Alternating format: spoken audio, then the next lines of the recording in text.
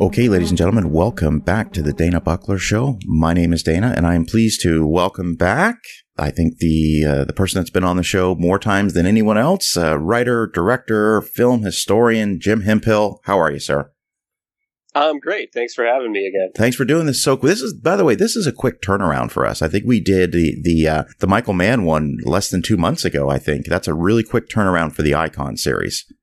It is. Well, usually I know, and that's often I'm the one who slows things down because I'm so obsessive about these things. Whenever I talk about a director, I always want to revisit all of their films because invariably, when I do what I did with the Michael Mann thing, where I watch, starting with his TV movie, The Jericho Mile, up through, Black Hat, it's always fascinating to me to watch a director's work in order and sort of see the different patterns that emerge and all that kind of stuff. And so, however, with Nolan, I feel like this is a podcast in one way or another. I've been preparing for this for about 20 years, so I feel pretty well prepped. And we're going to get into some of that too, because I've been following, your writings about Nolan over the past 6-7 years, and this has been one of those Icons episodes that I've been really chomping at the bit to do for a long time.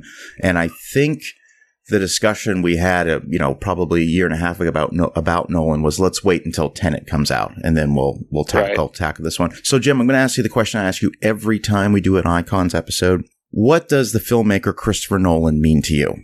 I think it's a bigger question with Christopher Nolan than it is with most directors, because his movies are so much more complex in some ways than most directors. And, there are a number of things I respond to in his films, and there are a number of things that he kind of stands for. I mean, in a way, he's the canary in the coal mine for me in terms of Hollywood studio filmmaking. He's kind of the last man standing in terms of being a great auteur who is also hugely commercially successful. I mean, you have to kind of go back to Hitchcock almost to find someone who so consistently connects with the audience, yet is doing something that is so completely their own. I mean, Christopher Nolan's movies, even though you could argue that his movies are within certain genres, I mean, the Dark Knight movies are comic book movies, and Inception is a heist movie, and Tenet is a spy movie, but really it's really gotten to a point now where they're all Christopher Nolan movies. I mean, he's one of those directors like Tarantino or Hitchcock or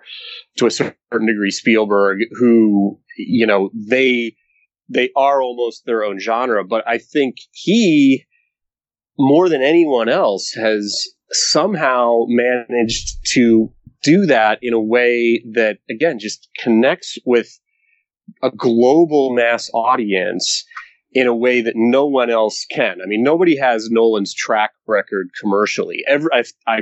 Correct me if I'm wrong, but I think every single movie he has made has been commercially successful, which is not something Spielberg can say. It's certainly not something Hitchcock could have said. It's not something Tarantino can say. And yet he's got this massive popularity doing movies that are often very experimental. I mean, movies that are certainly doing very unusual things with time that ask a lot of their audience. I mean, there's a kind of assumption, I think, that if you're going to play to a global audience, you have to simplify things. And he's kind of proof that that's not necessarily the case. He's the kind of or he's the exception that proves the rule, depending on how you look at it. But I think in a way he kind of, gives hope. I mean, there are other directors who do too. I mean, I don't want to make it sound like there's not a lot of directors who aren't doing great movies at the studio level, but just the fact that he can continue to do these movies at this level of ambition and this level of scale and with these resources and all that is really kind of inspiring. And he's somebody who, another thing that makes him kind of unique, I think, is that he does do these movies that are on this massive level of scale with huge set pieces and some of the most jaw-dropping action sequences that you can find. And yet his movies are also deeply, profoundly philosophical and emotional and ask big questions about time and what it means and why we're here and how we relate to each other and what heroism is and all these. And he asks these big questions. And yet his movies also, I read a description of I think it was Interstellar once, where somebody described it as a minimalist film by a maximalist filmmaker. And I think that kind of gets at the heart of his greatness, is that he is both. He's both this guy who's great at the kind of stripped down, intimate, deeply personal moments, and also can scale stuff at the level in something like Tenet that makes a James Bond movie look like My Dinner with Andre. That's good. Let me ask you this, Jim. By the time that we get Nolan's first couple of movies, 98 through 2000, you're already finished with film school, correct? Yeah, I'm exactly the same age as Nolan, I think. He might be a few months older than me, but I think we're somewhere around the same age. So when... Oh, go ahead. I'm sorry. Yeah, no, go ahead. I was going to say, so when did Nolan come on your radar? Well, I think I can lay claim to being aware of Christopher Nolan before almost anyone else, because I became aware of Nolan before I ever saw any of his movies. In the late 90s, I was working, after I got out of film school, I was working as a script reader. And one of the companies I was working for was this Japanese company that would basically buy the Japanese rights for American movies. And they would do it when the movies were at the script level. Like basically, somebody like Nolan who was looking for financing, he might get a piece of his money from this Japanese company in exchange for the Japanese rights or whatever. So I read the script for Memento somewhere around 1997-ish or so, or 1998. I read, and I distinctly remember it because it remains to this day the greatest script I've ever read on the page. And, I'm not exaggerating. I mean, I was a script reader for many years, and so I read thousands of scripts, and very rarely did any ever stand out. I mean, and part of that is just has to do with my lack of imagination. I have to say I'm a terrible script reader. I really can't. I generally can't see what the movie's going to be from reading someone else's script. I mean, I famously, I'm the guy. Another script I read for that company was Brokeback Mountain, which I passed on because I just didn't get it. I read the script and I just didn't see anything there. I did not know what those actors were going to do with it and what Ang Lee was going to bring to it. I mean, I loved the movie when they made it, but on the page, I was just like, what is this? Who cares? So anyway, point being, it took a lot for a script to blow me away. And I read the script for Memento, and it just was completely bowled over by it. I thought it was brilliant. And, I can tell you everything the movie Memento does, it was there on the page and it was clear. And that's no easy feat. I mean, it's, to tell that story on paper and not make it confusing. But I read the script somewhere again around 97 or 98. And, I was at the time an aspiring filmmaker myself and, aspiring screenwriter, all that kind of stuff.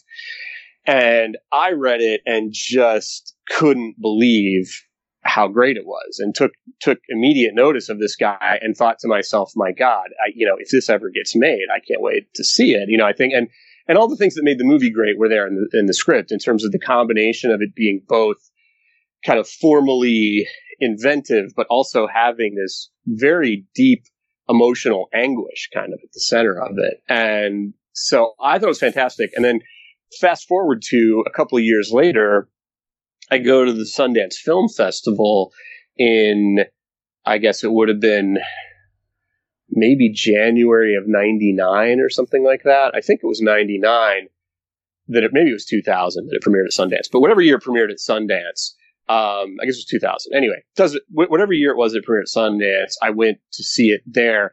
And I feel like I was going into that screening the way the way a Marvel fan would go into Avengers Endgame or something today. Like that was the most highly anticipated movie of the year for me. And nobody else even knew what it was. I mean, nobody, everybody, and the funny thing too about that screening, I saw the movie at Sundance and was as blown away by the movie as I had been by the script, maybe even more so.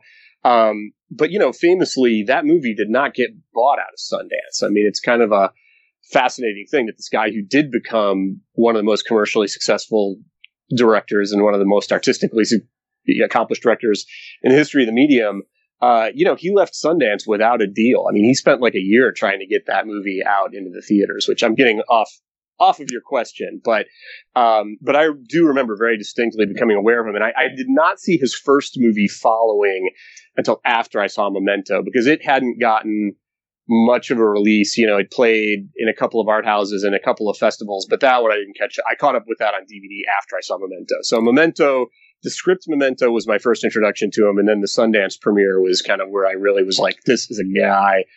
I will watch anything this guy does. Before we talk about following, I just got to ask you, you said you were a script reader and Memento was the best script you ever read. As your job to read the scripts, like, what do you do? Do you pass it along up the food chain, or how does that work? Yeah, essentially I was sort of like a lower level, I basically I read a script and synopsize it, which with Memento was no easy feat, I have to say. Write a synopsis and then basically a page of comments on what I think works or what didn't, and if and then if I like to recommend it or pass on it, or it was like either pass, consider, or recommend. And most of the stuff that I read was a consider, because most scripts, there's something there that could probably be done with, or whatever. Like, but a recommend was kind of reserved for like, you think this thing is just no fail, fantastic. And that one I did recommend. Ironically, I don't think the company I worked for agreed with me. I don't think they ended up buying it or putting any money into it. So, but yeah, I was just I think mostly like the reader at that level. I mean, it's kind of one of the unfortunate aspects in a way of the industry is, basically if you are a filmmaker, if you're a screenwriter and you're trying to get your movie made, the first person who reads your script is probably completely unqualified to a certain extent. And I include myself in that assessment because most of the people who read there's so many scripts flooding in that just as a kind of time management thing, executives and producers and stuff, they all depend on these lower level readers. But these lower level readers, they don't pay them crap. And so, you get mostly people who are right out of film school if you're lucky. Some of them didn't even go to film school. I mean, a lot of them are just these like 22-year-old interns who don't know anything about life or art or anything else. And these are the people who are like passing judgment on like, I would get scripts by, David Mamet. I mean, I'm like sitting here, I'm the first, wall of defense between David Mamet and a studio making his movie, which when you think about it is completely absurd, but that was part of the system I was in at the time. Is that a practice that still goes on to this day? It's worse now. It's way worse now because now like everything, like in those days, there at least used to be some places would kind of there was a sort of a professional level of reader. There were people at like the studios who would do it as like a kind of lifelong thing and were sort of trained in it and were somewhat erudite and intelligent. Nowadays, a lot of that has gone and much, it's much like a lot of things. A lot more work is done again by kind of unpaid interns who don't really know anything. I mean, I taught a class for a couple of years. I was teaching in the film school where I went to in Chicago. They have a semester in LA program. And for a couple of summers, I taught a film class there. And, my students in these classes, they had internships at production companies and they were the ones reading the script. And these students, I mean, they were nice, smart kids for their age, or whatever. But I mean, they had zero experience with any of this stuff. I mean, these are kids who have never seen, a Stanley Kubrick movie or an Alfred Hitchcock movie or whatever. And it's like, so yeah, it's worse now than it was then. Okay. Interesting.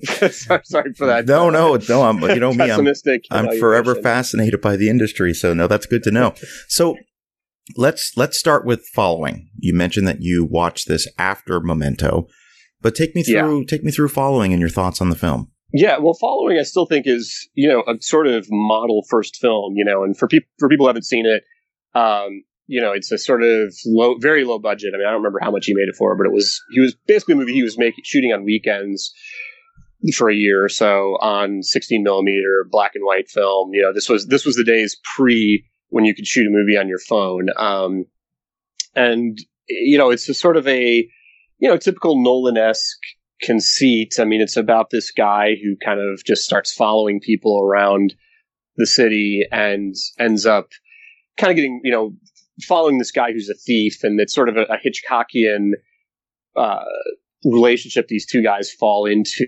And it's, the tricky thing about talking about Nolan movies is that they all depend so much on the element of surprise that it's kind of hard to describe the plots without giving things away. So I'll just say it's, it's a great it's a great kind of character-driven thriller that is really, I guess what I mean when I say it's a model first film, is a movie by a guy who really knows how to design something for the resources he has. And, and I would actually direct anyone who's an aspiring filmmaker to the Criterion DVD and Blu-ray of Following that's out right now, because it has a fantastic commentary track by Nolan where he talks about all the things that he did that he could do on a low budget that would work for the movie. For example, shooting dialogue scenes on rooftops, because then you get like the scale of the whole city behind you, but it doesn't really cost you anything.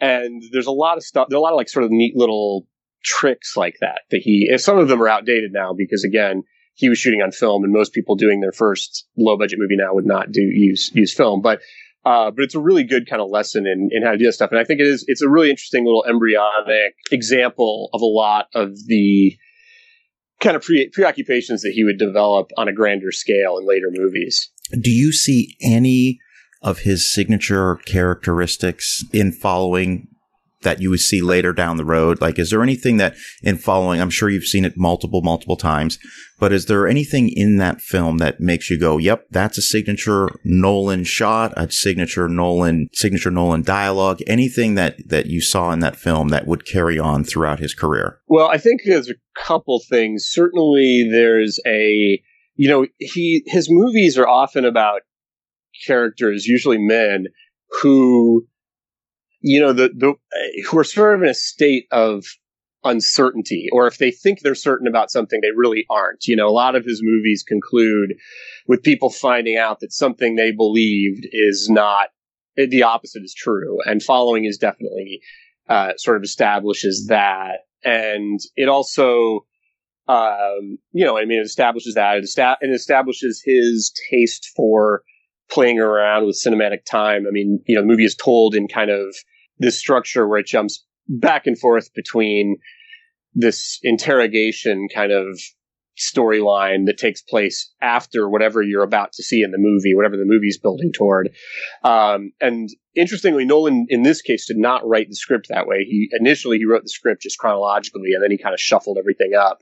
Whereas with obviously Memento and some of his later movies, the time playing was by design from the beginning. But I would definitely say structurally, you can see right from the get-go, this is a guy who likes to play around with time a lot. And that's definitely there. And also this idea of kind of violation, because in the movie, the two lead characters, they're these thieves who break into people's houses, but they don't even necessarily steal anything. Like, they'll go in and just mess around. They'll take like a pair of women's panties and put it in a guy's jacket so that his wife will find it, and things like, they're just sort of screwing around with these people's lives. And there's this that's kind of a thing that throughout Nolan, you get it again in Memento with the way people mess around with Leonard, and you get, and in Inception, people in a way are violating each other by going into their dreams and entering their subconscious. And this sort of idea of violation and of like shattering society and civil boundaries that becomes a big theme in Nolan's movies. That's there right from the beginning and Following too. And I should say there's also a Batman logo sticker on somebody's apartment in the movie. So I don't know if he was thinking about doing a Batman movie right from the beginning, but it's there's a little foreshadowing there. Let's talk about Memento. You said this was the most anticipated film that you've probably ever seen at the Sundance Film Festival. And yeah, no question. You were not let down. You were not disappointed by the final product. And you mentioned that nobody even bought the film during Sundance. So you're kind of walking away from this film after you leave the Sundance Film Festival, knowing something that the whole world doesn't know yet. And that must be such an interesting, situation to find yourself in. But just take me through that first screening of Memento, and then just please share your thoughts on the film. The movie, again, the screening, in a way I knew what to expect from having read the script. And the movie is very faithful to the script. It's not something where he really changed anything, and you probably couldn't because it's such a Swiss watch of a movie. But, I think the movie, what was interesting about it was seeing how he delivered on the emotional component of the script. Because, something that's interesting about Nolan, I've come across criticisms of his movies where people call him cold, the same way they used to call Stanley Kubrick cold. And in both cases, it's just total nonsense. Like, I I think what they mean by cold is just that his movies are, they're very like clinically well constructed, but they're not cold movies. I mean, Memento is a very, very emotional movie, and seeing it at Sundance, that was the part that was on the page that it was like, well, is he going to be able to pull that off in the movie? And he did, largely due to the casting of Guy Pearce, who's fantastic in it. But it's funny because I do remember seeing the Sundance screening, and it like seemed like it played well, but from what I've been able to gather from reading interviews with Nolan and things is that basically the reason the movie never found a distributor is because everyone had this attitude where they would see the movie and say, I love it, but I don't think other people are smart enough to get it. There was this kind of condescension that like distributors had, and kind of famously, Miramax, the Weinsteins had a chance at buying it, and that was their attitude. It was like, it's too smart for most people to get. And then when the producers self-distributed and the movie started making money, the Weinsteins like frantically tried to buy it and were told, nah, you missed your shot. But there was a period, it was a long period where after I saw the movie at Sundance, I was just telling everyone about it, and I couldn't wait for it to come out so other people could see it. And it did take a while because of the fact that they didn't have a distributor, and Newmarket, who had financed it, just ended up deciding to distribute it themselves. And I remember that being... I don't even know how many months it was. It probably wasn't as long as it felt like in my mind, but it felt like forever that I was waiting for other people to be able to see this movie so I could talk about it with them. And then by the same token, it felt like forever between that movie and Insomnia before I could see another Christopher Nolan movie. Memento, from what I was reading, Memento had some pretty long legs at the box office. Yeah. I mean, the notes I've got here is that during its theatrical run, it did not place higher than 8th in any list of highest grossing movies for a single weekend. It says it was released only in 11 theaters, but by week 11, it was distributed to more than 500 theaters and ended up grossing $25 million in North America and close to $40 million worldwide.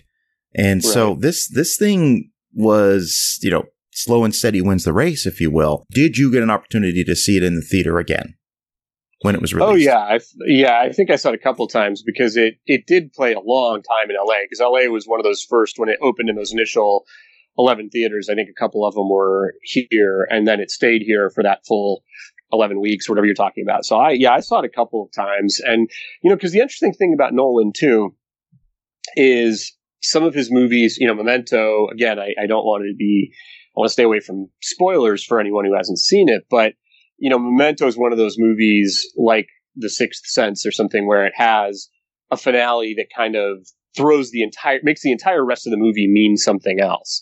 Like The Sixth Sense, the interesting thing about Memento is that once you know the secret, it actually makes the movie better. It's not, as opposed to, say, a movie like The Usual Suspects, which I would say, in my opinion, The Usual Suspects, once you know the ending, the movie, who gives a shit? I mean, It doesn't, you know what I mean? It's like, it doesn't matter. It's all a lie, so who cares?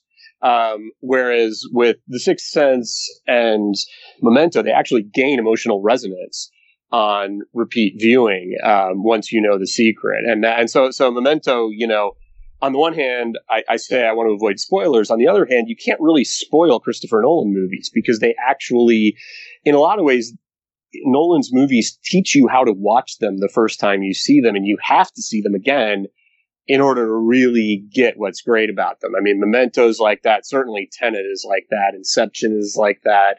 Dunkirk is like that. Interstellar is like that. I mean, a lot of his, basically, I would say anything outside of maybe Insomnia and the Dark Knight movies is follows that rule. Well, that's a nice way to segue into Insomnia, because going from Memento, very small budget film, great cast, and it's endured over the years, and people love Memento, and I think it's an amazing film, and I enjoyed rewatching it this week. But it's one hell of a jump to go from Memento to Insomnia.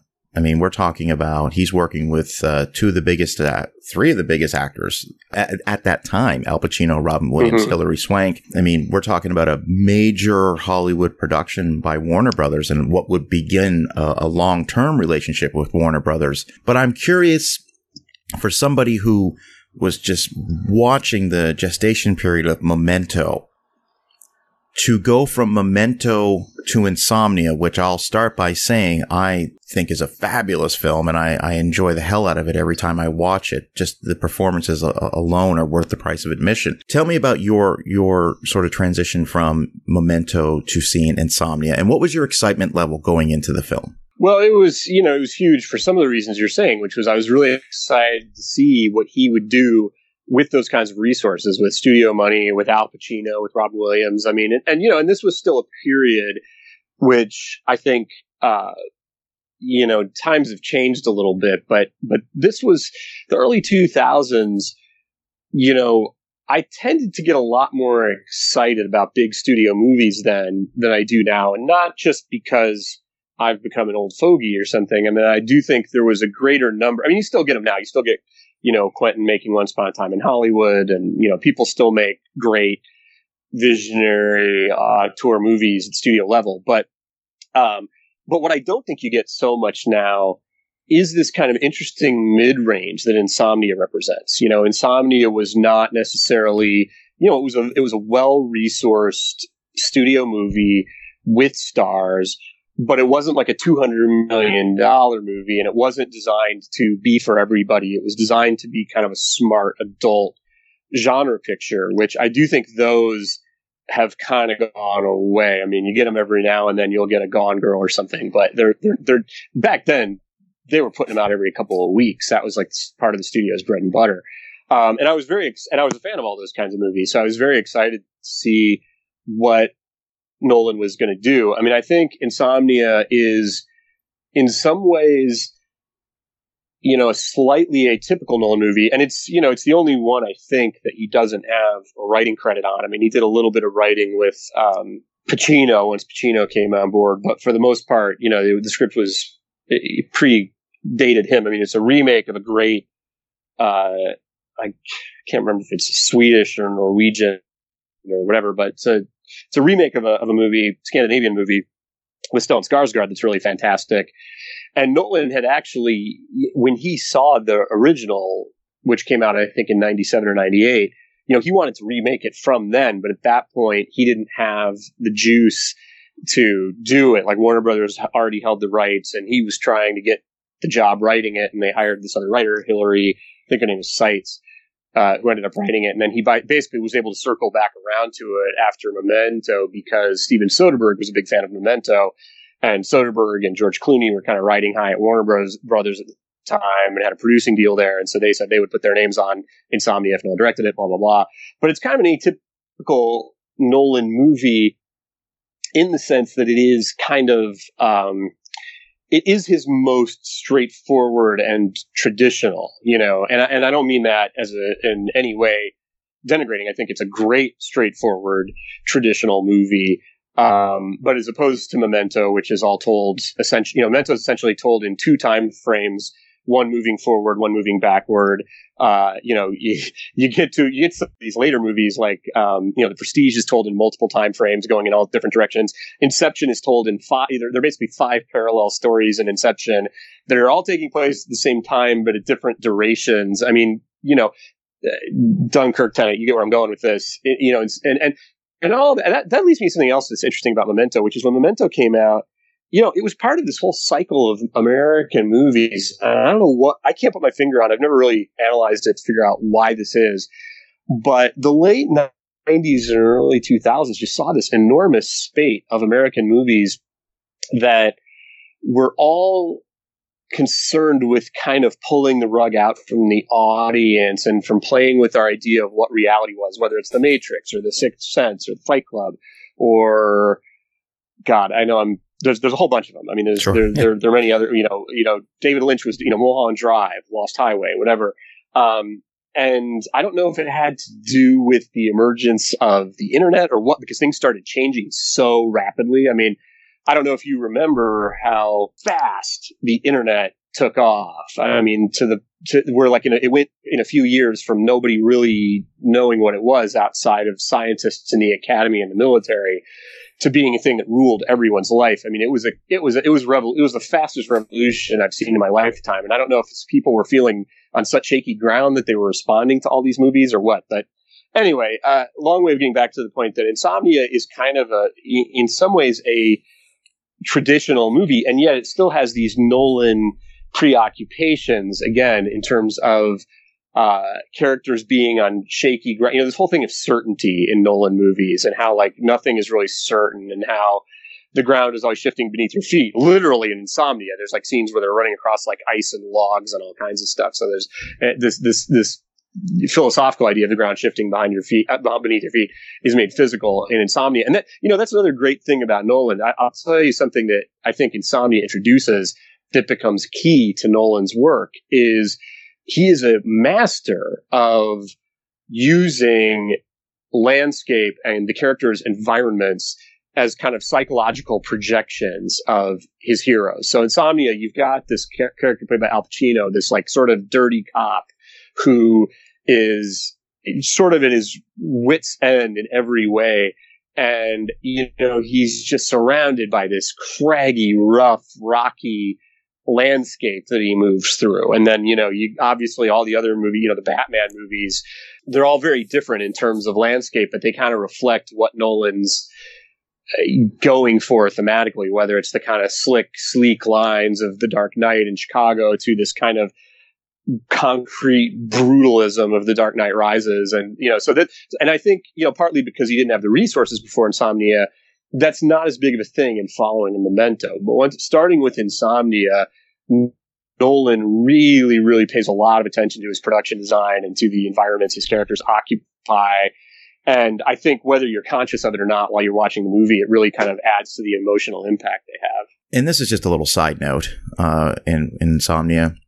I know we've discussed Robin Williams in the past, but what do you think of his performance in this film? Well, it's fantastic. And it's an interesting performance because there's this theory, you could sort of read that movie almost, Robin Williams and Nolan had discussions about this idea that the Robin Williams character might not even exist, that he might just be this like projection that Pacino's character is like seeing while he's kind of losing his mind from lack of sleep and moral bankruptcy and everything else. But it's a great creepy villain. And this is another Nolan thing that Insomnia introduces that I think becomes prevalent in the Dark Knight movies and maybe some others, which, is this kind of doppelganger thing where there's sort of the hero and the villain are sort of the only thing that separates them are slight moral gradations. I mean, it's and that's another sort of Hitchcockian thing that I think becomes pretty prevalent in Nolan's movies. Insomnia comes out, like you said, a mid-range film. They don't really put them out too often anymore. On a $40 million plus budget, it cracks the $100 million mark. So that's a success by those standards back in 2002. Mm-hmm. So Nolan's going to be taking on one of the biggest projects, one of the biggest IPs out there at a time when comic book films, putting aside the X-Men and the Spider-Man movies, but the comic book craze had not hit yet. So right. Take me through your initial thoughts of Nolan, of all the directors out there, because we went from Tim Burton with 2 films, then to 2 Joel Schumacher films, which frankly had diminishing returns, but I think there's inherent good in all of those movies, to Warner Brothers just pulling the plug on the Batman franchise and doing a long, hard reset. So your thoughts on finding out that Nolan, of all people, is going to be doing the reboot of the Batman? Well, Nolan coming in and doing it at the point where he was in his career was in a way pretty much identical to Tim Burton coming in and doing it when he did the first Batman. Tim Burton was a really odd choice an odd and exciting choice at that time to do Batman because, he'd basically just done some shorts and then Pee-wee's Big Adventure and Beetlejuice. And then Batman was this kind of, huge jump from Beetlejuice to Batman, which I kind of want to go back to something else you mentioned about the jump for Nolan from Memento to Insomnia, which is, and Nolan has talked about this, but I actually think the jump from Following to Memento is way bigger than the jump from Memento to Insomnia. And the reason I say this is because I know having made 2 movies that were kind of in scale analogous to what Nolan did, when you make your first, like the first movie following, he made the way that I made my first horror movie, which was basically him, his then girlfriend, she became his wife, and maybe one or two other people shooting it on weekends and doing everything themselves. Basically him doing everything himself. And then you went to Memento and had like an actual crew and professional actors and all that kind of stuff. And that's a huge, crazy leap. And I know from my own experience, then when I made my second movie where I had Leah Thompson and John Shea, and again, had a crew, and I mean, very low level, but still, like, it's a totally different form of filmmaking. Whereas I think once you get into that form of filmmaking, once you've got like a standard crew and the kind of typical military operation, the way that's all structured, then it just becomes a matter of scale. But in a way, I don't know that. Anyway, basically, I don't know that it was such a huge jump, except for the fact that he was dealing with Pacino and Robin Williams, and so once you get to that level of star, that's a whole different learning curve because then you're in a position where as the director, the star is more powerful than you are, so that's kind of a delicate political situation that you have to learn to navigate. But anyway, Batman Begins. I was again very, very excited to see what he would do with it. A different reaction than I would have today, because back then, as you say, the comic book movies were not the dominant strain in Hollywood cinema. So they were still kind of exciting to me in a way that now, when I hear a director I like is directing a comic book movie now, I get profoundly depressed. It's like, oh, we lost another one. Yeah. That's always the feeling I have. That's always the feeling I have now. I never, when I heard that, what was the one or a comic book movie, or even like these Disney franchises, it's like I heard Barry Jenkins is doing a Lion King 2, and I was like, are you kidding me? Like, we've lost Barry too? Like, I just, it's always utterly depressing to me if I hear that a filmmaker I like is doing one of these franchise movies, because it's all they do. And because generally, I think with few exceptions, Ryan Coogler with Black Panther is kind of an exception, but in general, I don't think filmmakers, they don't change Marvel. Marvel changes them. Whereas Nolan, he did change Batman more than Batman changed him. And I think the thing Nolan brought to it that was great was that he approached it as, a realistic action movie. I mean, the Batman Begins, and then certainly the sequels, they fulfill the requirements of a comic book movie, but they're also they're geared towards so much physical detail that they have a weight and a plausibility to me that, say, these Marvel movies where people are just chasing colored stones around all the time, I could give a shit. I mean, again, it's like it's not a recognizable world to me what I see in those movies. And that's okay. I mean, sometimes you go to the movie to escape the real world. But I think Nolan just has this like concrete physicality to his movies that he brought to Batman that for me, I watched Dark Knight Rises again this week, knowing I was going to be talking with you. And, I just think, honestly, nobody else comes close to what he did in those movies. And for me personally, just in terms of the involvement I have in those Nolan Batman movies versus the involvement I have in virtually any other comic book movie. I guess Joker would be another exception, which is also a movie that I think is very rooted in physical reality. And granted, that's just my bias. I mean,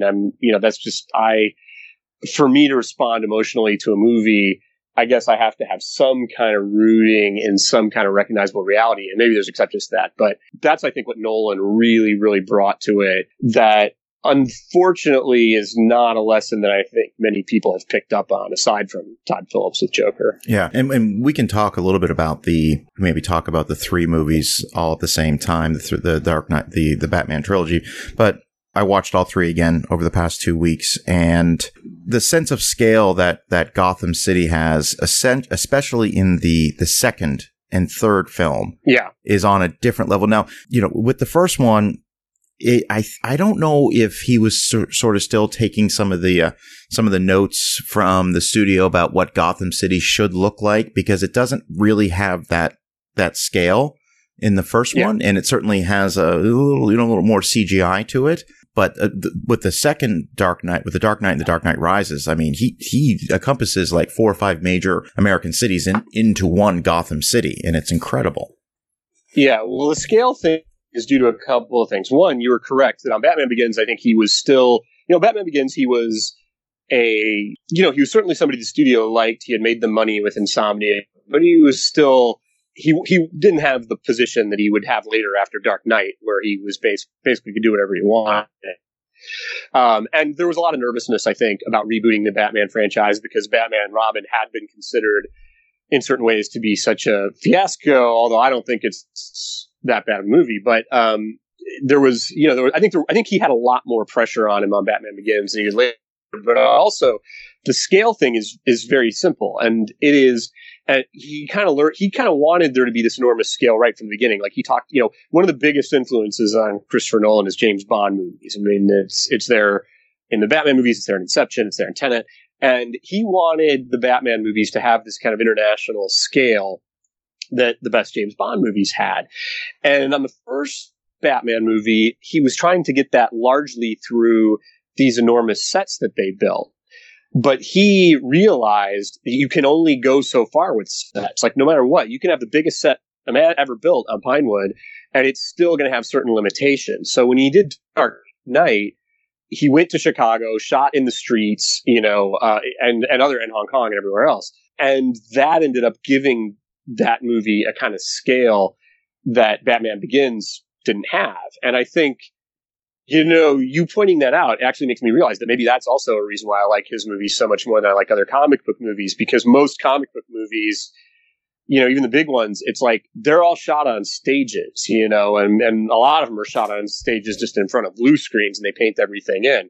And I don't feel like most comic book movies, again, have that scale that the second and third Dark Knight movies have. And I think it does have to do a lot with that location shooting. That he would do, and and again, that's something that would become also a big hallmark of movies like Inception and Tenet, which is enormous. Yeah, no, absolutely. That being said, take me through your first screening of Batman Begins, and what were your initial thoughts, and what did you think when you were finished with the film? I mean, I remember thinking it was a great Batman movie, and I remember liking it for the reasons I was saying in terms of it feeling more realistic and all that kind of stuff.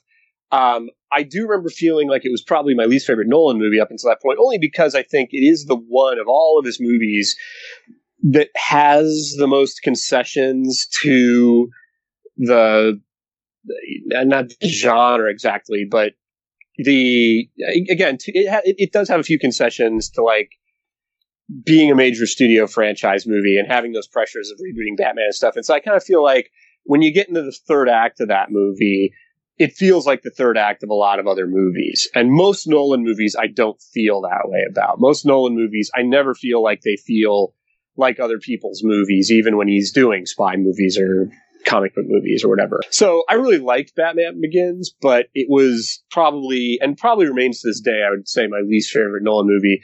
But my least favorite Nolan movie, but still one of my favorite comic book movies. Like, it's still better than most everybody else's movies. Sure. And this, I want to emphasize to the listeners here, when Warner Brothers, reboots the Batman, I'm not even going to say franchise, just reboots Batman for a standalone movie. This was not part of some planned, multi-universe, grand scale 20 movies. This was, we're going to make the movie. And at the end, when Gary Oldman holds up the Joker card, that's just a wink and a nod to the Joker. This was not a planned trilogy. In fact, the movie did good numbers, but it didn't do, it wasn't a $1 billion film like The Dark Knight. Right. And I imagine it did well enough that the studio wanted to follow it up with a sequel, but Nolan wanted to do something else. And maybe we could talk about 2006's The Prestige, because this is him getting a huge budget. He's writing the script. This is his first real project on a grand scale. Yeah, although it's the same budget, actually, I believe, as Insomnia. So I think they were both $40 million. Okay. So it was actually, but like size wise, it was probably a step backward after Batman Begins in a way, but still enormous. I mean, it's an enormous movie for what he had. Like, it looks like it's a movie that cost $100 million. It's unbelievable. And and it's one that I think is, in a weird way, again, it was successful when it came out, but I actually feel like The Prestige is a little bit underappreciated. Like, I feel like it doesn't get talked about with his other ones as much as it should, because I think it's just an absolutely incredible movie. I mean, I think it's one where he really starts ramping it up, the whole experiments with structure and storytelling. And, and I don't remember exactly, I don't want to get it wrong, but The Prestige, again, it's a movie that sort of takes place across different time frames. And it's another one of those movies, like I was saying before about Insomnia, where I mean, I don't even know who I would call the hero and who I would call the villain in Prestige. I mean, the Hugh Jackman and Christian Bale characters, you kind of keep flip-flopping who is sympathetic in a way, and it's like this very sophisticated shift in perspective that keeps going on throughout the movie. The interesting thing about Nolan and time is he essentially, with a movie like The Prestige or a movie like Inception or a movie like Tenet, where he is playing so much with structure and with the way the stories are told and is so self-conscious about it, he's not necessarily doing something so different from what movies in general do. He's just making the mechanisms obvious and explicit. Because, like, if you think about most movies do really wonky things with time. I mean, even like Nolan talks about how if you watch a romantic comedy and you try to figure out how long the story is supposed to take place over, sometimes it's very confusing. It's not actually very clear about it. And like the ultimate example, I think, or just an example I can throw out, is the movie Tootsie, where Tootsie has, like, on the one hand, the rise of the Dustin Hoffman character's popularity when he becomes this soap opera star. Like, it seems like that is happening over the course of a year or two, just by virtue of how fast somebody would become a star and based on, like, these conversations he has with his agent about contract negotiations, things like that. But then he also has this romance with Jessica Lange, who at the end of the movie says, these couple of months with you have been the best I've ever had, or whatever. And there's multiple things like that in that movie where it's like, how long is this supposed to be taking place in? Like, it's actually just as weirdly convoluted as Dunkirk, if you think about it. But movies like that don't call attention to it, and so you don't get confused because you're not even thinking about it. And so it's funny to me when people, sometimes another criticism that gets leveled at Nolan is his movies are confusing. And they are sometimes. But they're only confusing because he's drawing attention to how movies play with time all the time. So you were correct. Prestige, $40 million budget. I guess just watching the film, and I should have looked it up, before I made that comment about on a much grander scale, but it just feels so epic. It made, $109 million. So this is basically the same, return on investment as Insomnia. I asked the question, The Prestige doesn't give him that momentum to where, and we're going to get to, after The Dark Knight Rises, where he can just continue to make whatever he wants. But with The Prestige, he's not there yet. He's close, but he's not there yet. No, well, he gets there with the next movie. He gets there with Dark Knight. And I think the reason he's not there with The Prestige, honestly, is because by that point, the industry was already starting to change. It was starting to change in that way I was hinting at, where the big directors were basically, and partly because of movies like The Dark Knight. I mean, Nolan, in a weird way, the success of The Dark Knight for him made him able to do whatever he wanted and put him in this position where he could be one of the last auteurs standing, shall we say. But its success, what it did for everybody else wasn't so good. Like, it did also kind of firmly cement the idea that all the studios wanted to do were comic book movies or movies based on pre-existing material, whatever. And it's, to the point that, like, again, Nolan, he's really one of the few guys. I mean, because like James Cameron and Peter Jackson, you think about them, they've basically now just become stewards of their franchises. Like James Cameron, I mean, I used to be excited about James Cameron movies the way I get excited about Christopher Nolan movies when he would go, do The Abyss and True Lies and, Titanic, whatever, and he was always doing these sort of new original things. Now he's just going to do Avatar movies for the rest of his life. And it seems like, anyway, Nolan, and that, I think, Nolan, when he did The Prestige, even though it was successful, there became this thing with the studios where making a movie for $40 million that grossed $100 million was no longer the business they wanted to be in. The business they wanted to be in was the business his next movie, Dark Knight, would be, which is you make a movie for $100 million or $200 million and it grosses $1 billion. Yeah. Like that's the business they wanted to be in. That's definitely the business they want to be in now. And so The Prestige didn't give him that push, but then The Dark Knight, which he made right after that, and which he made with more freedom than he had for Batman Begins. I mean, like he did at that point, the fact that every movie he had made up until Dark Knight had made money, and the Batman Begins was profitable. I mean, that all gave him a certain control over Dark Knight that he didn't have over Batman Begins, where I think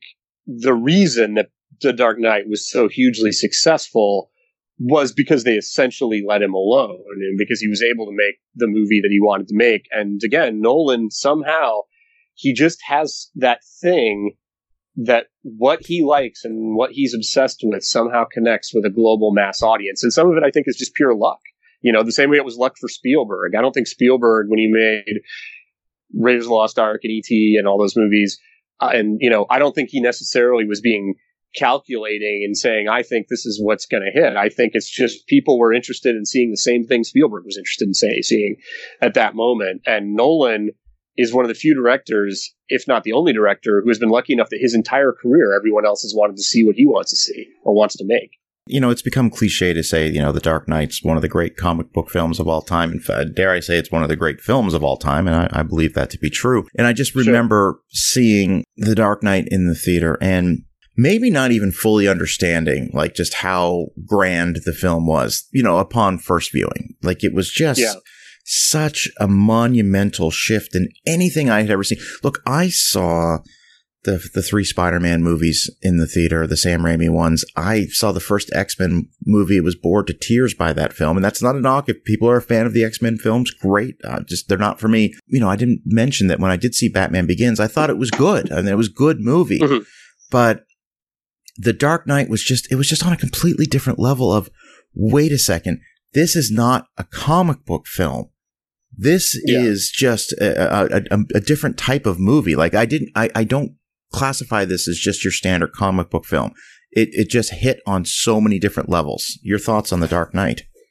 Totally agreed. I mean, it's funny that the last conversation we had was about Michael Mann, because basically with Dark Knight, Nolan's doing with the comic book movie what Michael Mann did with the action movie with Heat. I mean, he is like taking it and just building it to this almost mythological level. And there's a number of things that, Dark Knight, first of all, when you say, well, it's a cliche to say it's one of the great comic book movies ever made. I mean, look, it's not a cliche. It's the greatest comic book ever made, movie ever made, period. I mean, that's just, to me, that is inarguable. I mean, it is, there's no other one that has that level of ambition and skill and complexity. And, something that's fascinating about The Dark Knight and The Dark Knight Rises is they both, and this gets to Nolan's true greatness, is they are both very, very reflective of their moment in time. I mean, they're both very reflective of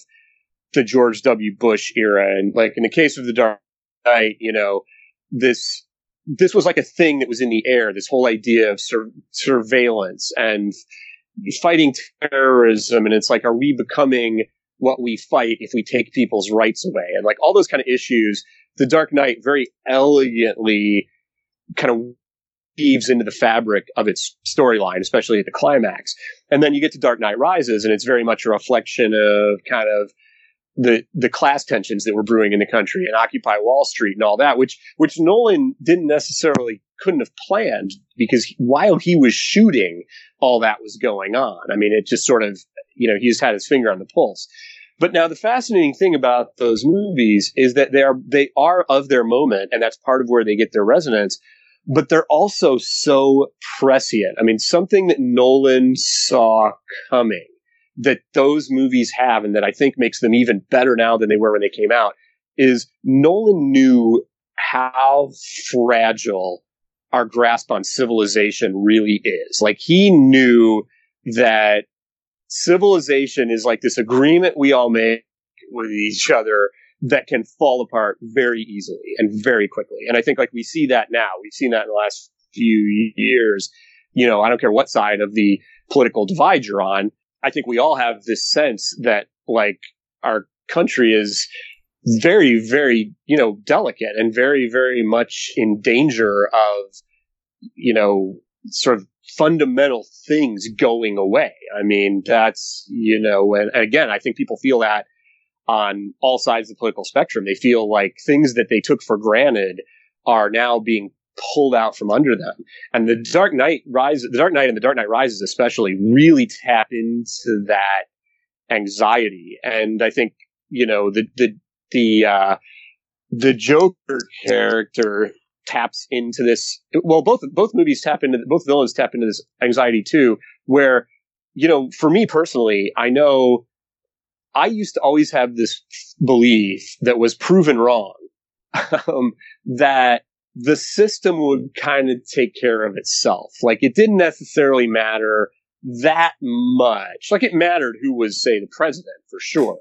But if it was a president that I didn't agree with, or who was enacting policies I didn't agree with, or whatever, like, the train was never going to get that far off the tracks. I always thought it was kind of self-correcting. And I think we've discovered in the last few years that's not true. Yeah. You know, yeah. We have discovered that, like, you can have a crazy person in there and nobody's going to stop them. And that is, like, kind of what the Dark Knight movies kind of saw that coming. And then aside from all that, they are, you know, the Dark Knight is just such a Swiss watch of craft. I mean, the way that movie is built, like, it is a freight train. I mean, that thing starts off, you know, it starts with the scene that would be like the kind of big turning point in Heat. You know, You're starting with, like, a big action, the big robbery set piece is the beginning of Dark Knight. And then it just keeps ramping up and ramping up and ramping up. And, like, just structurally, the way he spins all these different storylines, like little tops, you know, whether it's the Aaron Eckhart story and just all these different things. And the way he pulls them all together and orchestrates them is masterful. I mean, there are very few other filmmakers who can do that the way he does. And also, like, just the way he uses, you know, something else that's always interesting about Nolan is his use of music, because his movies often have, like, wall to wall music, and the way this sort of percussive music he uses that just makes it feel like these movies never stop. Like, they're moving at such a faster pace than most movies. And yet then he also does something great, like in Dark Knight, where he has that chase sequence under the train tracks where he drops the music out entirely. And it's so effective because he's had the wall-to-wall music. And there's just all these little things like that. Like, he's just so good with rhythm and so good with, like, moral complexity that is also accessible to the audience. I mean, I just think, you know, and being unafraid of, you know, just going dark. Like, people like dark stuff, but studios can be afraid of it. And you know, the Dark Knight, I mean, that's an unbelievably dark movie. I mean, when Aaron Eckhart has the gun to Gary Oldman's kid's head and says, "Lie to your son, tell him everything's going to be okay." I mean, that is like a grim moment for a mainstream movie, but it's fantastic, and it's part of what makes the movie work. I mean, it's why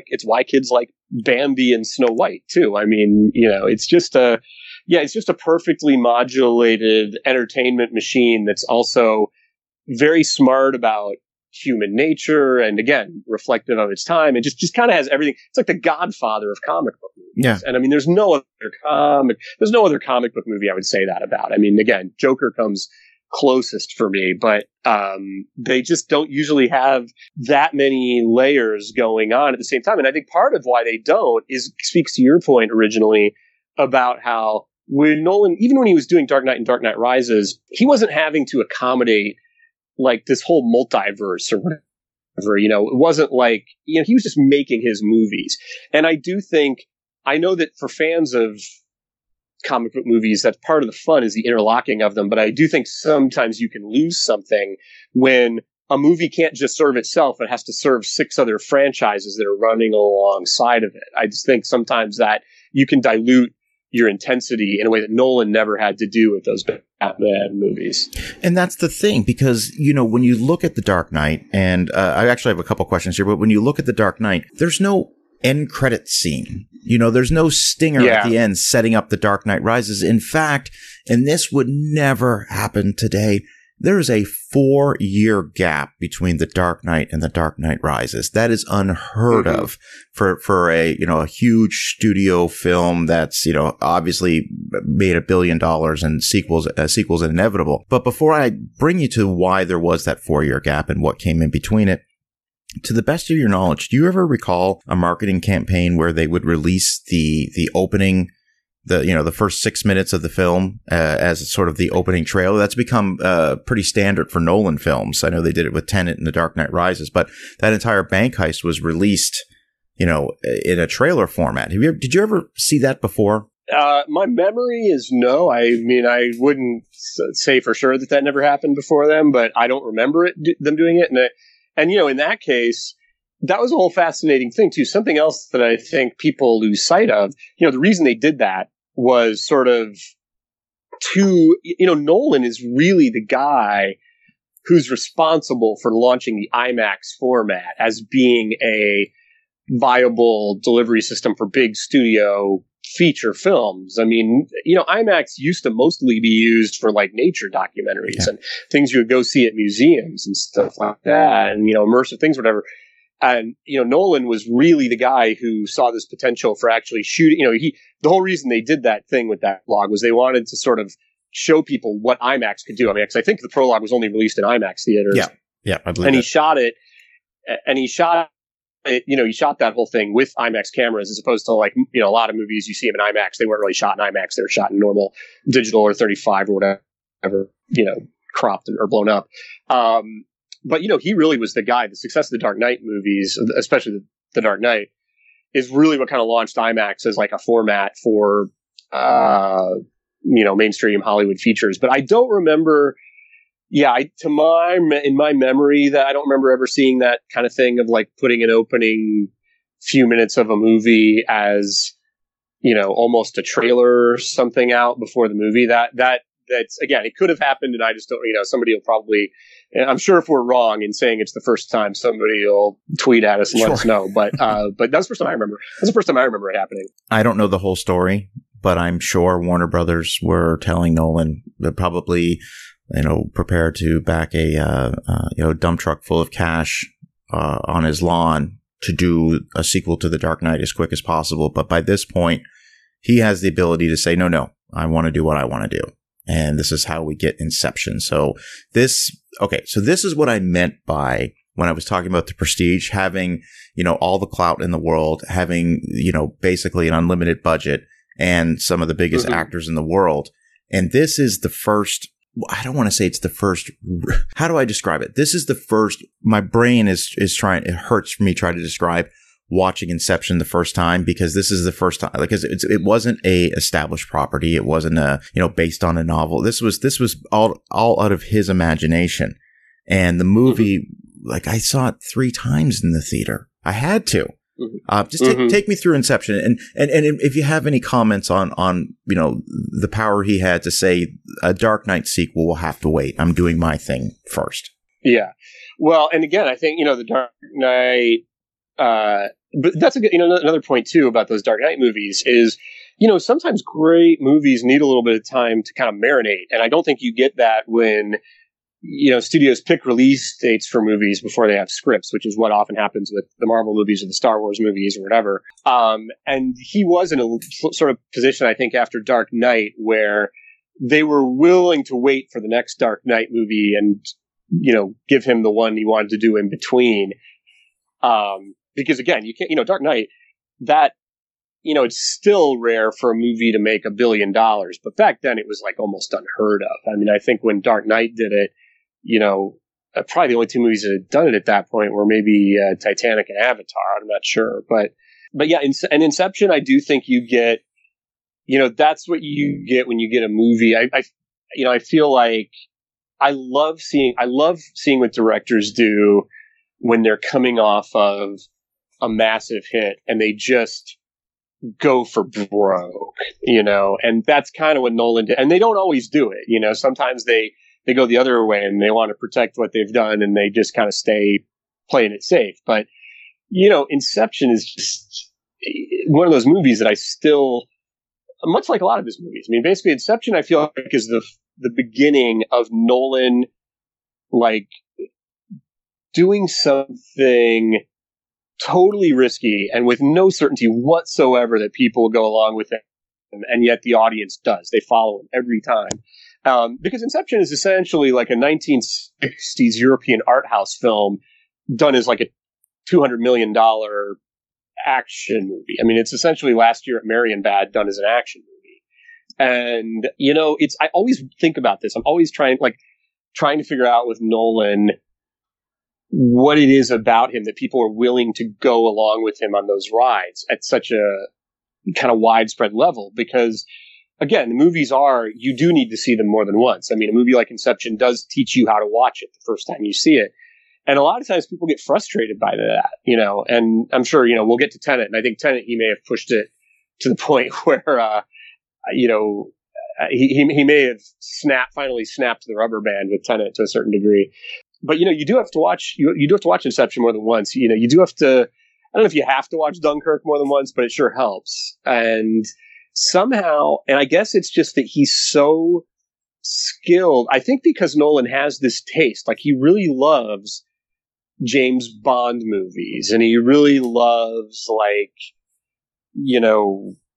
I don't know. He has and he loves Raiders of the Lost Ark, and he has a genuine fondness for some of these very accessible forms of entertainment. And I think the fact that he kind of coats the pill with those, I think a lot of people watch Inception or they watch Tenet and they don't necessarily need to understand what's going on because just what you're looking at is so cool. I mean, when you're watching Joseph Gordon-Levitt in like the spinning hotel room or whatever, like that's just cool for its own sake, whether or not you understand what's going on. And frankly, from my point of view, I don't understand what's going on half the time in half of big studio spectacle movies. I mean, because I don't go, like every time a new comic book movie comes out, I don't go back and watch like all the previous Marvel movies or whatever. So sometimes I'll go see something, like I'll go see an Avengers movie or whatever, and I'm like, I don't know what they're talking. I don't know what's going on here, and I don't know if anybody else does either. Maybe they do, but I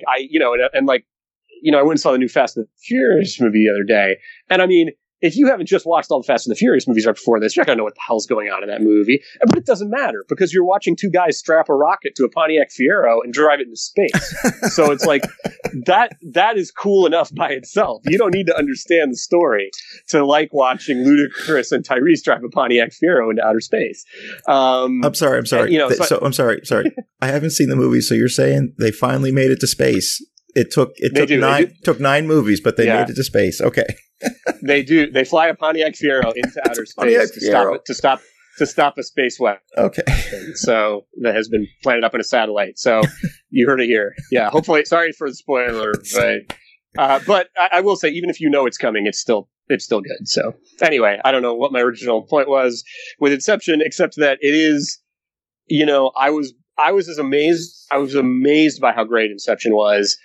And not amazed that he could make a movie that great, but just amazed that he could do something that audacious and that ambitious at that budget level, and that they would let him. But, it helps when you've got Leonardo DiCaprio. I mean, DiCaprio, I feel like, is kind of all of us who love ambitious cinema should probably get down on our knees and thank Leonardo DiCaprio every day for having the taste that he does, because he's enabled a lot of really great, interesting movies to get made via his star power that I think would otherwise not see the light of day. Absolutely. And a couple of things I want to comment on. And just speaking for myself, you said, audiences are willing to follow Nolan. And I can tell you from, The Dark Knight on, so 2008 all the way up to Tenet last year, at a very rudimentary and fundamental level, one of the reasons why I will continuously follow Nolan into the movie theater is because I know I'm going to see something I've never seen before. And that is, right. and you touched on that. You said sometimes you're not even going to know what's going on, but you're going to see things. And in a lot of cases, it's really happening on screen. And I think that's one of the things I'd like to touch on before we, move forward, is Nolan's use of practical effects whenever possible. Your thoughts on that? Yeah. I mean, that's another interesting thing about Nolan is that he's both one of the most forward-looking directors and yet very, very classical and old-fashioned in the way he achieves a lot of his effects. And I do think that has a lot to do with people's emotional response, because I do think that subliminally, the fact that he does use, models and miniatures and physical stunts and all that kind of thing whenever possible. I mean, there was, I remember reading, I think it was somebody who worked on The Dark Knight who was a special effects person. And they said they had worked on romantic comedies that had more digital effects than The Dark Knight did, and I do think that that's, look, I think all these tools, you can use them different ways. And I'm not an absolutist about film versus digital or practical versus CGI or any of those things. I feel like they all kind of have their place. But I do think that you can feel there's a weight in Christopher Nolan's movies. Because I'll tell you the one thing that for me, CGI is, there's two things that are really hard to do in CGI. One is gravity, and the other is fire. I never feel like fire looks realistic in CGI. It's very rare. But I also think gravity, I just think things are created via CGI. They just don't feel like they've got the same weight on screen to me. And when you think of a movie like The Dark Knight or The Dark Knight Rises, those movies have weight to them. And they just do have I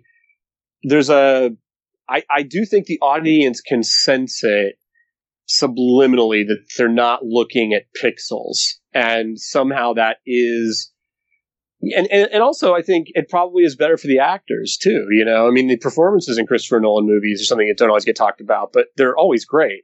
And I think, it's probably helps his actors that they're reacting to stuff that's really in front of him. And that, like Joseph Gordon-Levitt, he's in a real spinning room and they're banging him around for 6 weeks in that room, instead of just putting him on a harness in front of a blue screen. And so I think all that is very, very key to the impact his movies have. Something as simple, I shouldn't say as simple, but in The Dark Knight Rises, during the Wall Street heist, with the motorcycles, and there's a shot where Batman is on the Bat Cycle. Forgive me if I'm not calling it by the correct name. I just call it the Bat Cycle. And there are police cars closing in on both sides, and there must be 50 police cars. And you're looking at this shot because they're sort of bottlenecking him in, and he has to go down the alleyway. And I think that's real. I don't think that's a CGI. I think he probably really did get 20, 30, 40 police cars. There's something about that felt so real that I didn't question it for a moment. So, I'm just assuming it had to have been a real shot, but it's just, you said it perfectly when you said there's a weight to everything in his films. It's incredible. And not just a weight, but the other thing you get from doing it that way, because here's the thing, it's not any more expensive to get 20 real cop cars than it is to create 20 digital cop cars. That's the thing. If digital was cheaper, none of these movies would be costing $200 or $300 million to do. Digital is not cheaper than doing this stuff. So the only reason to do digital as opposed to real is it's more in your control. And I think some filmmakers like that and some studios like that. And there's nothing wrong with that. But what you lose by doing it that way is there's a certain uniformity that seeps in to movies that are all done digitally because of the fact that you have that control. Whereas if you don't have control, one of those 20 cop cars might skid in a funny way and do something interesting that's a little different than how you planned it.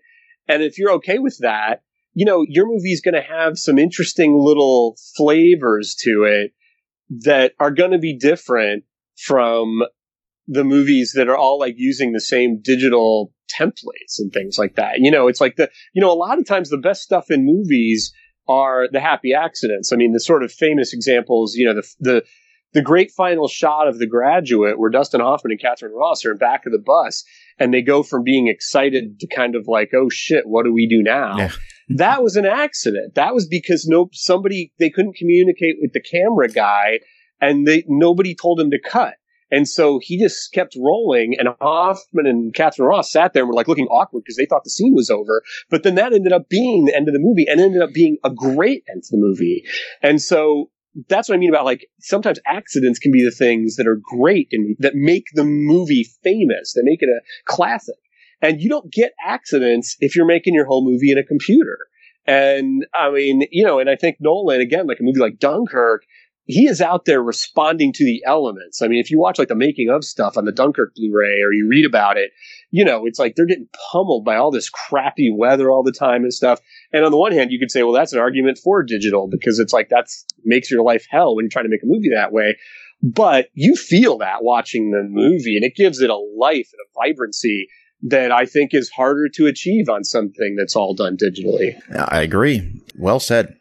So it can't be understated that Inception has a listed budget of $160 million and it made more than $800 million. So for an original property that's not a sequel, prequel, remake, not part of some extended universe, that is a massive box office take. Wouldn't you agree? Yeah, unbelievable. I mean, the only thing more unbelievable than that, and that we will get to, is Dunkirk, which made like $500 million or something worldwide, and also was not based on any property and didn't have any stars in it. Like Inception, at least you had Leonardo DiCaprio, and Joseph Gordon-Levitt, people like that. But yeah, no, I will forever be mystified and yet thrilled by the fact that, again, a movie as complicated and audacious and original as Inception found that kind of global audience. Yeah. So then let's get to 2012's The Dark Knight Rises. And I'm just going to go ahead and say this because I think this is sometimes, and for the life of me, I've never been able to figure out why. And I've gotten into many a Twitter feud for comments I've made throughout the 8+ years of this podcast. I think The Dark Knight Rises is an absolute masterpiece of a film. And it's one that I saw 3 times in 2 days. And if you were to ask me which one do I revisit the most, it's this one. Because because this is such a film in which, Bruce Wayne is not Batman anymore. No, as much as he wants to think he's Batman, he's not anymore. And there's so many underlying themes about sort of when it's time to not, I don't want to say give up, but when it's time to accept, your reality and the reality that you're living in. And I think Tom Hardy as Bane, and dare I say, Bane has become just as in the pop culture lexicon, even probably more so than the Joker character has. There are so many references to Bane. Now, I'm just kind of going over the place, but I just want to, again, emphasize to people listening that I absolutely love this movie, and it's one of my favorite Nolan films, period. So, having said that, what was your anticipation for The Dark Knight Rises, especially coming off of The Dark Knight and then Inception? Yeah, well, it couldn't have been higher coming off of those two movies. And I was the way with Dark Knight that you were with Dark Knight Rises. Like, I saw it, I think I saw it 5 times in its first week. I just kept going over and over again. I was obsessed with it. So, yeah, so I definitely had high expectations for Dark Knight Rises. And I'm going to confess that the first time I saw Dark Knight Rises, I didn't really like it. Oh. And I think that is because, and I'll, just quickly jump into saying that I now would agree with you that it's a fantastic movie. But I think there were 2 factors to me not liking it the first time I saw it. One was just purely personal, which was that I had just gotten back from a film festival where my movie was showing, and I was determined, I was so dying to see Dark Knight Rises, I should have probably just gotten a good night's sleep and gone to see it the next day. But like I had driven all the way back from Vegas from a film festival and like had been, driving in the hot sun all day and was probably too tired to really go see a 2 hour and 45-minute movie. And then I think the other thing was that precisely what makes it great and what makes Nolan great in general is maybe what threw me a little bit the first time, which is that, like you say, it's a different kind of Batman movie. And I think we're so conditioned when we see sequels or movies in a series that you're kind of going to get more of the same. And I love Dark Knight so much. I think I was wanting more Dark Knight. And Dark Knight Rises is a very, very different movie. It is, like you say, it's almost like a midlife crisis kind of movie. And it's also darker. It is a darker movie than Dark Knight, which is saying something, because Dark Knight is a dark movie. But I mean, in Dark Knight Rises, I mean, it really, all the things they've been threatening in all these movies finally happen, in terms of the city just descending into total chaos and anarchy.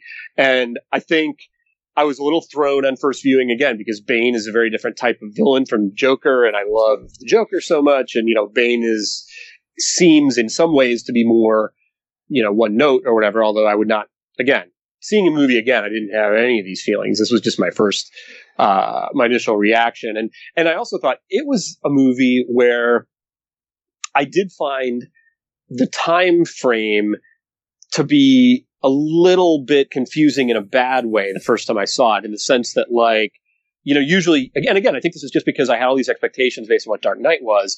And, the previous two Batman movies Nolan had done, and most comic book movies, they all have this, like, kind of ticking clock in the final act. It's always, like, about beating some kind of ticking clock. And this movie has that too, but it also has this, like, 3 months where the city's just kind of like stopped, And I think that all those things threw me.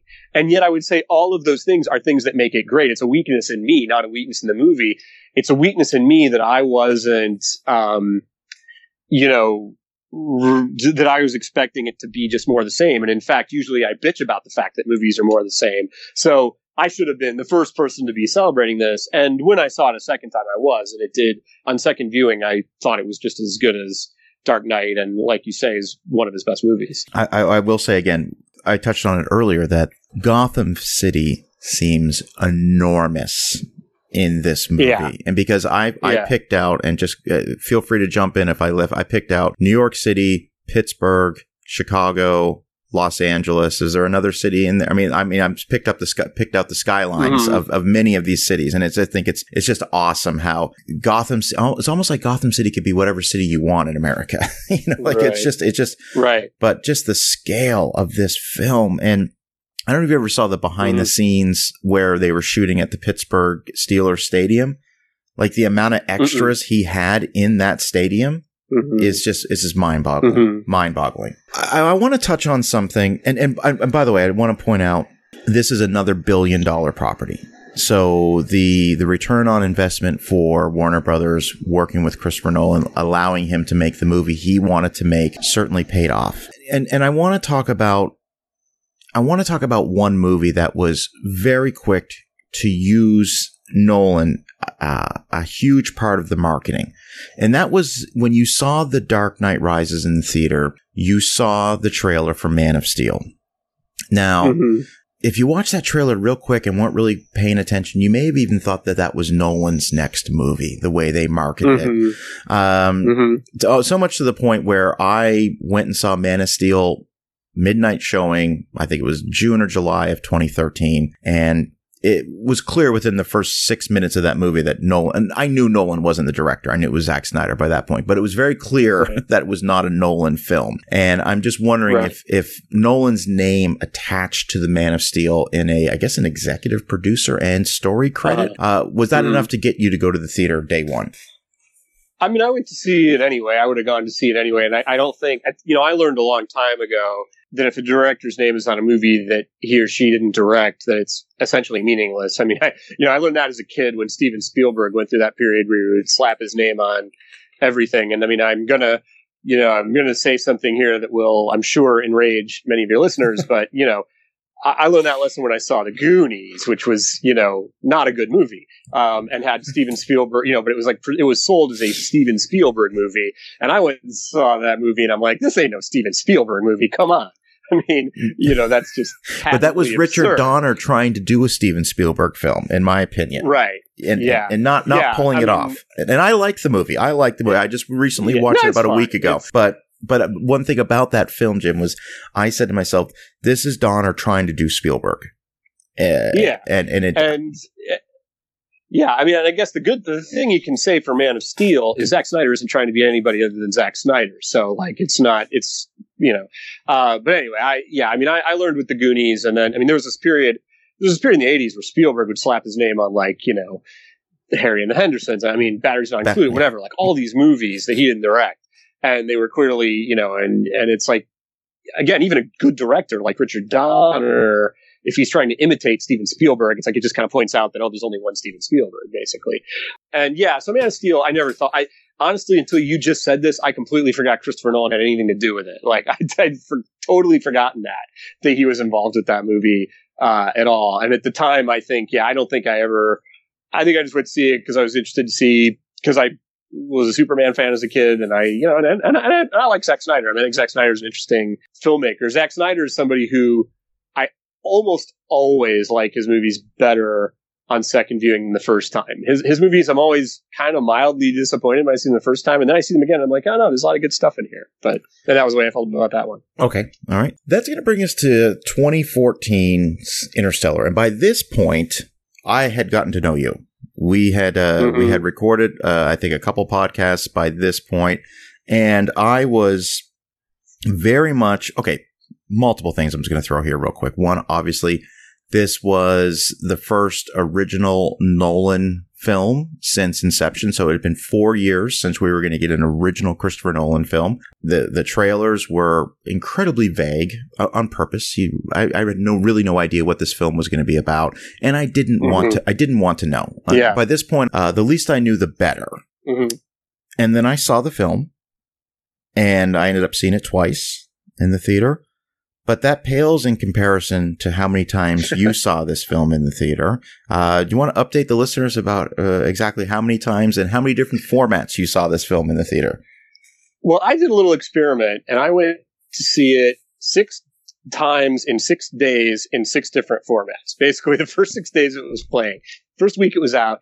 Because at the time, you know, there was a whole... these are the kinds of silly arguments that movie nerds get into that nobody really cares about. But at the time here in LA, where I live, we've got these theaters. There's like the American Cinematheque, which controls like the Egyptian and the Arrow. And then there's the New Beverly, which Quentin Tarantino owns and programs. And the New Beverly, Quentin's big thing is he's a 35 millimeter film purist. He only shows movies on film, and he's very absolute about, like, he hates digital projection. And at least at the time he did.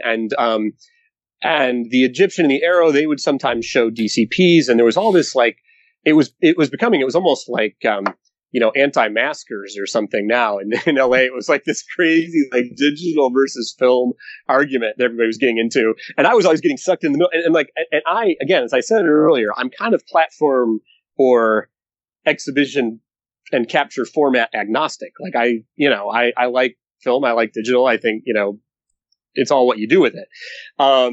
But I would get harassed. I was doing a lot of work at the time with the American Cinematheque, and they would show a DCP, the digital projection, which is the way most theaters show stuff now. They would show a DCP of Grease or Raging Bull or whatever, and people would be coming up to me yelling at me like, "Why aren't you showing that on 35 millimeter film, you blasphemer, whatever." And it was all going around. So anyway, Interstellar, Nolan is a film purist for sure, like Quentin. And Nolan released Interstellar in 70 millimeter film, 35 millimeter film, 70 millimeter film IMAX, digital IMAX, and then there were 4K DCPs and 2K DCPs. So it was released in 6 different formats. And Nolan's preferred format was film, to the point that theaters willing to show it on film got the movie a couple days early. And so here in LA, there were some of those. Quentin at the New Beverly showed it in 35. And the Cinerama Dome showed it in 70. And so I decided, I'm going to do a little experiment, and I'm going to go see it in every one of these formats and see what's better. And honestly, it was kind of a silly thing, because what I learned, I really would have known probably to begin with, which is it's not really so much about the format as it's about where you're seeing it and who's projecting it. Because basically, if you have, like this, theoretically, the 70 millimeter presentation of the Cinerama Dome should have been great, but that theater at the time had some kind of weird registration problem with their projector, and it was kind of like it had like this black shadow that kept coming up on the side and stuff. But that's not really, it was kind of a phony experiment in a way, because that doesn't really mean 70 millimeter is worse than the other ones or something. It just means like that theater didn't have their equipment up to date, or whatever. And it was, and like the weird thing about it was, between the two digital between the 4K and the 2K digital presentations, I actually thought the 2K digital looked better, which is kind of counterintuitive because it's lower resolution. But for whatever reason, it did. So again, it's just kind of a weird thing. But I saw the movie six. The upside of all that, though, because basically in the end, it just kind of made me realize how dopey all these arguments are about all this stuff, the film versus digital thing that I get into with people. But the upside was I saw this great movie 6 times in 6 days, and it actually held up to all those viewings. And Interstellar is a really interesting movie because, you say it's a Nolan original, which is sort of true, but it's not a movie that originated with him. It was a movie that years earlier, this producer, Linda Obst, she was friends or she dated or something with this guy who was like this big physicist.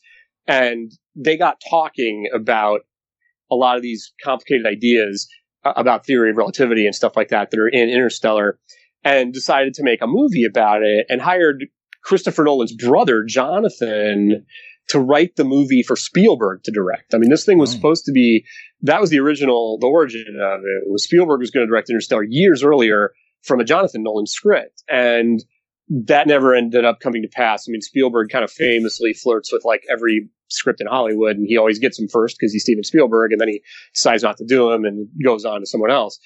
And that was what happened here. And like at some point, Christopher Nolan, his brother had been talking about this script for all these years, and at some point, Christopher Nolan, when Spielberg wasn't going to do it, said, "Hey, do you mind if I take some of those ideas you have and combine them with some ideas I have and make a new movie?" And that's what happened. I mean, like some of it was remnants from the Spielberg version, and then Christopher Nolan brought a lot of his own stuff to it. And I do think it's sort of, in a way, you can feel that a little bit in the movie. Like it's his most, I don't want to say unwieldy or ungainly, but it is like, it's the one that goes kind of down a lot of interesting pathways that's a little less tight than his other ones, if that makes any sense. And I don't mean that as a bad thing. Like I actually like the fact that Interstellar is kind of like a bunch of movies in one, and it kind of keeps rebooting every 45 minutes or so. There'll be like, there's a point in the middle of the movie where all of a sudden it becomes Jessica Chastain's movie, who you like haven't even seen up until that point. And then all of a sudden it's like Matthew McConaughey's adult daughter becomes like her point of view in this movie that otherwise has had a very, very restricted point of view to Matthew McConaughey's point of view. So it kind of takes these interesting shifts and twists and turns. And I think some of that is because it was a movie that had like different people working on it over the years. And it kind of ended up being a little bit of Frankenstein's monster, but again, in a good way. Like I think it's a very, very, I think like it's, in some ways it's one of Nolan's most emotional movies. And I don't know if that's partly just because by that point he had 4 kids, or if he was inheriting some of the Spielbergian nature of it or whatever, because it's a very, very, I think, like the whole thing about this father leaving his children to go save the world, but by saving them, it means he's never going to see them again. I mean, that's a very, it's a very emotional idea to revolve the movie around. This is one of the more thought-provoking films that I'd seen in years. And I cannot recall a movie creating, for me, at least for me, and I'm sure this resonated with a lot of people that are watching, a call to action to learn more about the science behind this movie, because everything in it, putting the finale, spoiler alert, the black hole finale, I'll call it, everything in it seemed plausible, realistic, and you could tell that a lot of thought and collaboration with physicists went on to make this film as authentic. And I wanted to learn more. And to this day, I'm still, I find myself going down YouTube rabbit holes. And this movie, I have this movie to thank for it. This movie really inspired me to want to learn more about, astrophysicists. And it was just, it was an incredible film. What were your thoughts just on the science behind this film? Yeah, I mean, I have kind of a similar reaction. And yet I have to say it is my shortcoming as a Nolan enthusiast is my brain just, like, I will never fully understand his movies. Like, even though I would say that Christopher Nolan, is one of my favorite directors. I mean, really, among directors of my generation or a little older, really only Tarantino would I put above him. I mean, in terms of my favorites, like, it's pretty much Tarantino and Nolan and then maybe Paul Thomas Anderson. And yet, I don't feel like I will ever fully grasp everything there is to grasp about something like Interstellar or something like Tenet, because I start reading that stuff and I just can't follow it. I'm just not a science. My brain is not a science and math brain, and it just completely confuses me. And I just accept that it confuses me, and that's okay. But I do think the thing about Nolan is, even when I don't understand it, I believe that he understands it. And I think this goes back to what you were saying about how, like, you kind of go back to his movies and you put your trust in him. I think one of the reasons that he continues to be commercially popular and accessible is I think people, even when they don't totally understand something like Inception or Interstellar, you do get the sense that he understands it. He's not just messing with you, and I think that kind of anchors people in a way. But yeah, it's fascinating. I mean, I think, he played a little faster from what I can gather. Once he got to Tenet, he was playing a little faster and looser with the science. But with Interstellar, it seems like everything was pretty much like, pretty rooted in reality, which, again, as I've said about his comic book movies and everything else, I think that's one of his great strengths that makes his movies so compelling. And one of the things about that, like, I remember in Interstellar, like, there's certain scenes, the docking scene, as I'll call it, where when you see the perspective from outside of the spacecraft, there's no sound because there wouldn't be any sound. Mm-hmm. And I remember my brain had a hard time adjusting to that like, is there something wrong with the audio in here for a second? But then I remember you wouldn't hear anything in space, and just little details like that made me just go, I have to learn more about this. Now, let me ask you this. This brings up an interesting point. One of the notes I wrote down, I wanted to wait until we got to Interstellar before I asked you this question. I spent this morning with my coffee and my headphones listening to the original scores for the Nolan films, and Hans Zimmer being his go-to guy for most of these films. Mm-hmm. So that poses the question, and there's no wrong answer here, but do you have a favorite original score for a Nolan film? I mean, I really like The Dark Knight for sure. I like all of them, and they're all very interesting. And I like the one that Hans Zimmer didn't do. I like the Ludwig Göransson one for Tenet quite a bit. But I don't know if I have a favorite one. And it's funny that you bring up music. It's another area where I don't feel like I've got the vocabulary necessarily to talk about in detail. But I would highly, highly recommend to people this book called The Nolan Variations. That's written by this guy Tom Schoen, who's a great film critic. And this book, The Nolan Variations, has a ton of stuff. He interviewed Zimmer and Nolan, and there's a ton of stuff about the way they work together on the music.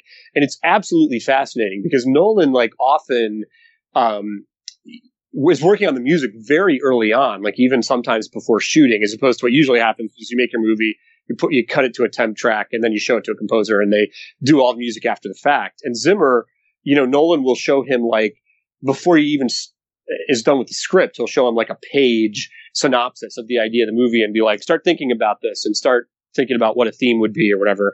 Or in the case of Interstellar, Nolan said he wanted the score to be on an organ, which initially horrified Hans Zimmer. He was like, you got to be kidding me. But he gave him like enough leeway and enough lead time that he was able to kind of figure out how to make it work. But anyway, I'd really recommend that Nolan Variations book for anybody who's interested in Nolan in general, but it's particularly if you're interested in seeing how the music works and how they put that together, because it's really quite fascinating. But to answer your question, I mean, if going to a desert island, I'd probably take the Dark Knight score. I really like that one a lot, but they're all pretty great. Yeah. I also do like David Julian's score for Memento quite a bit. Yeah. I just, as you were mentioning that, I pulled up the Nolan Variations on Amazon, and it's certainly readily available. It's $20 for a hardcover, which I'm going to be ordering here as soon as we're done. It says that it was published November 3rd of 2020. So my question to you is, does this book include Tenet? Yeah, it goes up. It includes Tenet. It's up to date. Okay, perfect. So, awesome. As of this moment, it has everything Nolan's done in it. Okay, perfect. So let's go on to. So obviously you loved Interstellar. No question about that. And like you mentioned, it did very, very well. It was again, Nolan gets to just kind of do what he wants from this point on, and his involvement with, how do I describe? Let's just get into 2017's Dunkirk, because here's what I was expecting from the film, and my expectations were, of course, subverted because it's Christopher Nolan. When the trailers for Dunkirk started to drop, I said to myself, well, this is going to be interesting, because this looks and appears to me to be a straightforward narrative about the events that happened in Dunkirk. And I did a little research about it, and I said, okay, this is probably going to be an incredibly epic, war movie. I remember being a little disappointed that it was rated PG-13. I said, oh, well, if he's going to tell a World War II story, I think he should probably flirt with the R rating. These were just thoughts that were going through in my mind. So you can imagine what's going through my mind when I'm watching the film in IMAX, the day it comes out, and I'm going, oh, Nolan, you did it again. This is not a straightforward narrative. This is him again. I saw the movie twice in one day. I had to. This is a movie that rewards you, like most Nolan films, rewards you watching it twice. And the first time I saw it, I won't say I was confused, but I was just sort of like, this is all going to make sense at some point. The second time I saw it, I understand why Tarantino named it one of the 10 greatest films of that decade. Like, I think it is immensely amazing. And again, looks completely practical. Your thoughts on Dunkirk? Yeah, I mean, it's first of all, yes, the practical stuff is unbelievable. And it's, I don't remember what I actually expected going in. I think maybe by the time I got to Dunkirk, I just kind of had learned not to expect anything from Christopher Nolan, because it's like, I'm not going to know what he's going to give me. And in the case of that one, and I didn't have any of the issues as far as worrying about PG-13, only because I kind of feel like after Spielberg did Saving Private Ryan, it's kind of like he did that.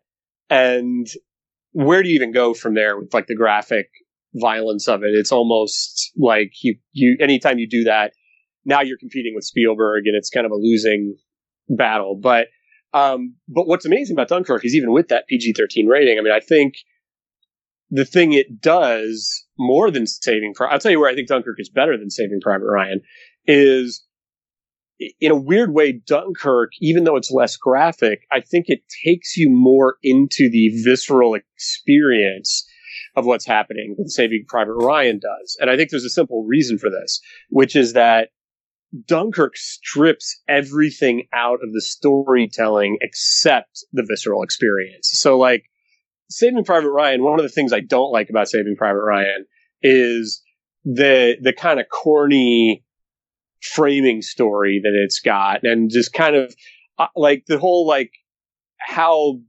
laborious that movie is in terms of trying to impose meaning on everything. And because they can't, the people who made Saving Private Ryan, and this is just a different way of looking at the world, but they can't bear the idea that all of this isn't for something. Yeah. So there's this whole big narrative built around the action sequences of Saving Private Ryan to infuse them with sort of moral and spiritual and patriotic significance. And I'm sure that's what a lot of people who like that movie like about it. It's just not my cup of tea. The stuff in Saving Private Ryan that I think is amazing is just the experiential combat stuff is amazing in that movie, and is what Spielberg is just a genius at. And Dunkirk, that's all the movie is. You don't know shit about these guys. You don't know. There's no backstory. You don't know a damn thing about where any of these guys came from, where they're going. Really, I mean, you get a little bit, the guys on the boat on the Moonstone or whatever it is. You get a little bit about the Mark Rylance character having a son who died and stuff. So I shouldn't say there's nothing. But for the most part in that movie, you don't know anything about those characters except what you were watching in that moment. And it gives the movie this sense that you've kind of dropped into the middle of it. It's almost like you're watching a movie that had its first 30 minutes chopped off of it or something. All the stuff that a normal war movie would do, where they introduce you to all these guys and they talk about the gal back home or whatever. It's you don't get any of that. And I think that is a strength. I mean, I think that then there is this way that you kind of, because he's not giving you those things, you kind of project yourself into the movie. And so when these guys when the water is rising around their necks and they're about to drown, or when fire is coming towards them or whatever, you really feel it in a way that I don't think you feel it in any other war movie that I can think of. Yeah, no. And I will say, seeing this in IMAX, the sound design the sound design is always amazing in any film he does, but we're going to talk about his next movie after this when it comes to the sound design. But just the opening shot when they're in the village in France and they're just walking, the soldiers are just walking and they're just, kind of scavenging for whatever they can find, be it a cigarette butt or water. And the first volley of gunfire, I spilled my popcorn. I wasn't expecting it. It just caught me so off guard, and it was so loud, and it was coming from every direction. And I remember I was dialed in by that point, and I was just like, oh, okay, of course. So just on a technical level, this movie, there's not a thing about it. And I know there's CGI involved in this film, but I don't know where. I can't spot it. It's just incredible. Yeah. And let's look at Dunkirk just for a moment here. So Dunkirk was made for an estimated $100 to $150 million budget. It made little over $500 million. And like you said, didn't star anybody. I mean, he had Tom Hardy in the film, but did he really? Right. He was wearing a mask. He was like Bane again. He was wearing a mask the entire time, except for the very end. I mean, it's nice to have Kenneth Branagh in for a moment, but no. And Tom Hardy is not a star the way Leonardo DiCaprio is a star. Like guys like you and me might go see a movie because Tom Hardy is in it, but like the world does not go to a movie because Tom Hardy is in it. So it's like and like you say, you don't even see him. He's got a thing on his face the entire time.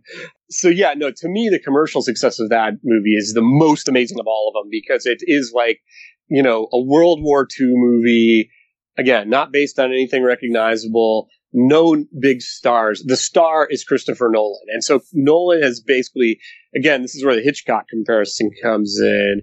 Nolan has basically gotten to the point that Alfred Hitchcock was at in the 50s and 60s, where he's the star of the movie, and people will go see a movie because it's an Alfred Hitchcock movie, and they'll go see a movie because it's a Christopher Nolan movie. And there are very few people who I think you can say that about him. And again, Tarantino to a certain extent, but even Tarantino, like he's never made a movie, I don't think, that's made $500 million or certainly $1 billion or anything like that. Like Nolan, it's a whole other level. Absolutely. We get to, there's going to be a bit of a discussion on his most recent film. And let's talk just a little bit about, okay, when we get to Tenet, much like, Inception and Interstellar, the least I know, the better. That's the way I want it. But I can't remember. I want to say it was, and correct me, maybe you saw that when I saw Bad Boys for Life in IMAX in early 2020, I think they played the prologue for Tenet. And I remember going, oh, okay, looks like this could be a straightforward narrative. Hold on a second. Everything's go because here's the thing is sometimes I want like a Dark Knight where I can understand everything that's going on, and I just want to see the spectacle of Nolan. And of course, you see the inverted bullet in the and I'm like, oh shit. This one's going to make me put my thinking cap on. And then when the trailers for Tenet came out, I was like, the trailers are hurting my brain. I still want to see this movie. Now, I am one of a few people because, say what you want about 2020. I'm living in Florida, and Florida did not go into the harshest of lockdown procedures like other parts of the country and dare say the world. And movie theaters were open in August of last year. And I did go see Tenet in the theater, and I was the only one there. I saw an IMAX screening. So much like when you saw Memento, this was interesting. Much like when you saw Memento, I was like, of everyone in my circle of friends, my podcasting circle, I was the only one that saw Tenet and couldn't talk to anyone about it. And it was killing me. So when did you first get a chance to see Tenet, and then just take me through your thoughts on the film? I think I saw it probably a month or two after you, because I would see it at the drive-in. We didn't have theaters, weren't open here. And I remember talking to you when you had just seen it. And you were at that point the only person I knew who had seen it, I think. And then it came out here at a drive-in. So I went to see it at a drive-in, and which was actually kind of a great way to see it. I mean, it was because weirdly, I know you mentioned we're going to talk about the sound. A lot of people had this issue with understanding the dialogue and everything. In a way, seeing it at the drive-in and having sound coming through my car stereo maybe it was a benefit because it sort of flattened everything out in a way where I understood the dialogue perfectly. I didn't have that issue with it that a lot of people had. And this is an issue people have had with Nolan's movies off and on for a while now. Like Interstellar, he has a very aggressive sound mix, where often the music and effects kind of drown out the dialogue, and a lot of people complain about it with that. But I know Tenet got to a whole new level, and Tenet, again, I didn't have that experience, and I really loved the movie when I saw it. I mean, I think it is another one of those movies that teaches you how to watch it the first time you see it, because then you watch it again, and it is this kind of, I kind of would, if I had the technological know-how and patience, I would love to load Tenet into my computer and sort of re-edit it and reverse it, watch it, almost turn it into Memento and watch it to see, because my theory about Tenet is that it does work perfectly as a kind of palindrome that loops back in on itself, where the second half of the movie is essentially a mirror of the first half. And I'd be really curious to watch it that way. But the first time I saw it, I kind of spent, you had prepared me a little bit. It was probably good that you had seen it for me, because you told me that when you watched it, you had no idea what the hell was going on for a good portion of it. And then at one point it kind of clicked and you were like, whoa, this might be my favorite Christopher Nolan movie. And that was pretty much the reaction I had as well. And I've since seen it. I've seen it 7 times now, and I did get to see it. I saw it at the drive-in twice, then I saw it a few times at home. And then in the last month, I've gotten to see it in actual theaters, because here in LA, they've been showing it in a couple places. So I've seen it 7 times now. And the odd thing about it is it's one of those movies like David Lynch's Mulholland Drive, and there's a couple others, that weirdly, I sometimes understand less the more I watch it, which is a very, very strange thing. But sometimes I'll think I've wrapped my head around it, and then I'll watch it again, and there'll be something that contradicts what I thought. And then it's like, oh, shit, now I gotta watch it again. But that's kind of part of the fun of it to me. Interesting thing, there's, I talk about how many times I've seen Nolan films. Like I saw this one 3 times inside of a weekend. What happened where I was I saw it at a Regal Cinema, an IMAX Regal Cinema. And yes, they were open. And then quickly Regal, the company, said, we're just going to shut everything down. So I didn't get that opportunity to follow it up. So I had to wait. I did see it. Then I had to wait for it to come out on video on demand, which I wanted to say was like December of 2020. Yeah. I've seen the film, I don't know, 6 or 7 times like yourself, and I'm still picking up on things every time I see it. And I consider this much like kind of like Dunkirk, is very stripped down when it comes to the characters. Yeah. The main character doesn't have a name. He's the protagonist. You don't know anything about him whatsoever. And this is a movie that a lot of people have said that this is, like you said, the rubber band broke for a lot of people. And it's on HBO Max now. So I can just pick it up and go to certain scenes whenever I want to watch. Like you said, something comes in my mind. I need to watch this part again. I need to see this part again. And I love that it's available on HBO Max now, but it's not the same when you watch it on your phone. But what are your thoughts on the general reaction that Tenet has received? Because I know there was a lot of criticism levied at Nolan for really pushing to have this thing released in August. This is right here, released August 22nd of 2020. And do you feel like that even may have played a factor in some of the negative reaction the film had received? Yeah, I mean, that whole thing was very odd to me. The reaction as though he was doing something. I mean, I don't know. I think with Nolan, sometimes with guys who are as big as him, there's this weird jealousy that some people have, as though, this is a guy who gets wherever he wants, and people don't like that, even though they sometimes like what he does with it. And I think there was this attitude of like him demanding that the movie play theatrically and whatever was somehow this, I don't know, egomaniacal thing or something. I really don't know. I never understood it. To me, it was just like the guy loves movies. He loves movie theaters. He's trying to keep that experience alive. But it did seem to color it in a certain way. I do think, I will say this. Even though I love Tenet, the one thing I think it lacks compared to that a lot of his movies have, I will say, even though I don't agree with the assessment of him as a cold filmmaker, Tenet's probably the coldest. I mean, Tenet is the one that gives you the least emotionally to hang your hat on. Whereas like Inception, the whole thing with DiCaprio and his wife, I think, is very poignant. And obviously, Memento has a lot of poignancy. A lot of the other ones, Interstellar has the father-daughter relationship. A lot of his other movies have some sort of emotional anchor at their core that keeps you tethered to them, even if you're not following like every specific plot complication. I mean, Tenet, is going for that with the stuff with Elizabeth Debicki and her child, but it feels, I will say in that movie, it feels a little bit artificial.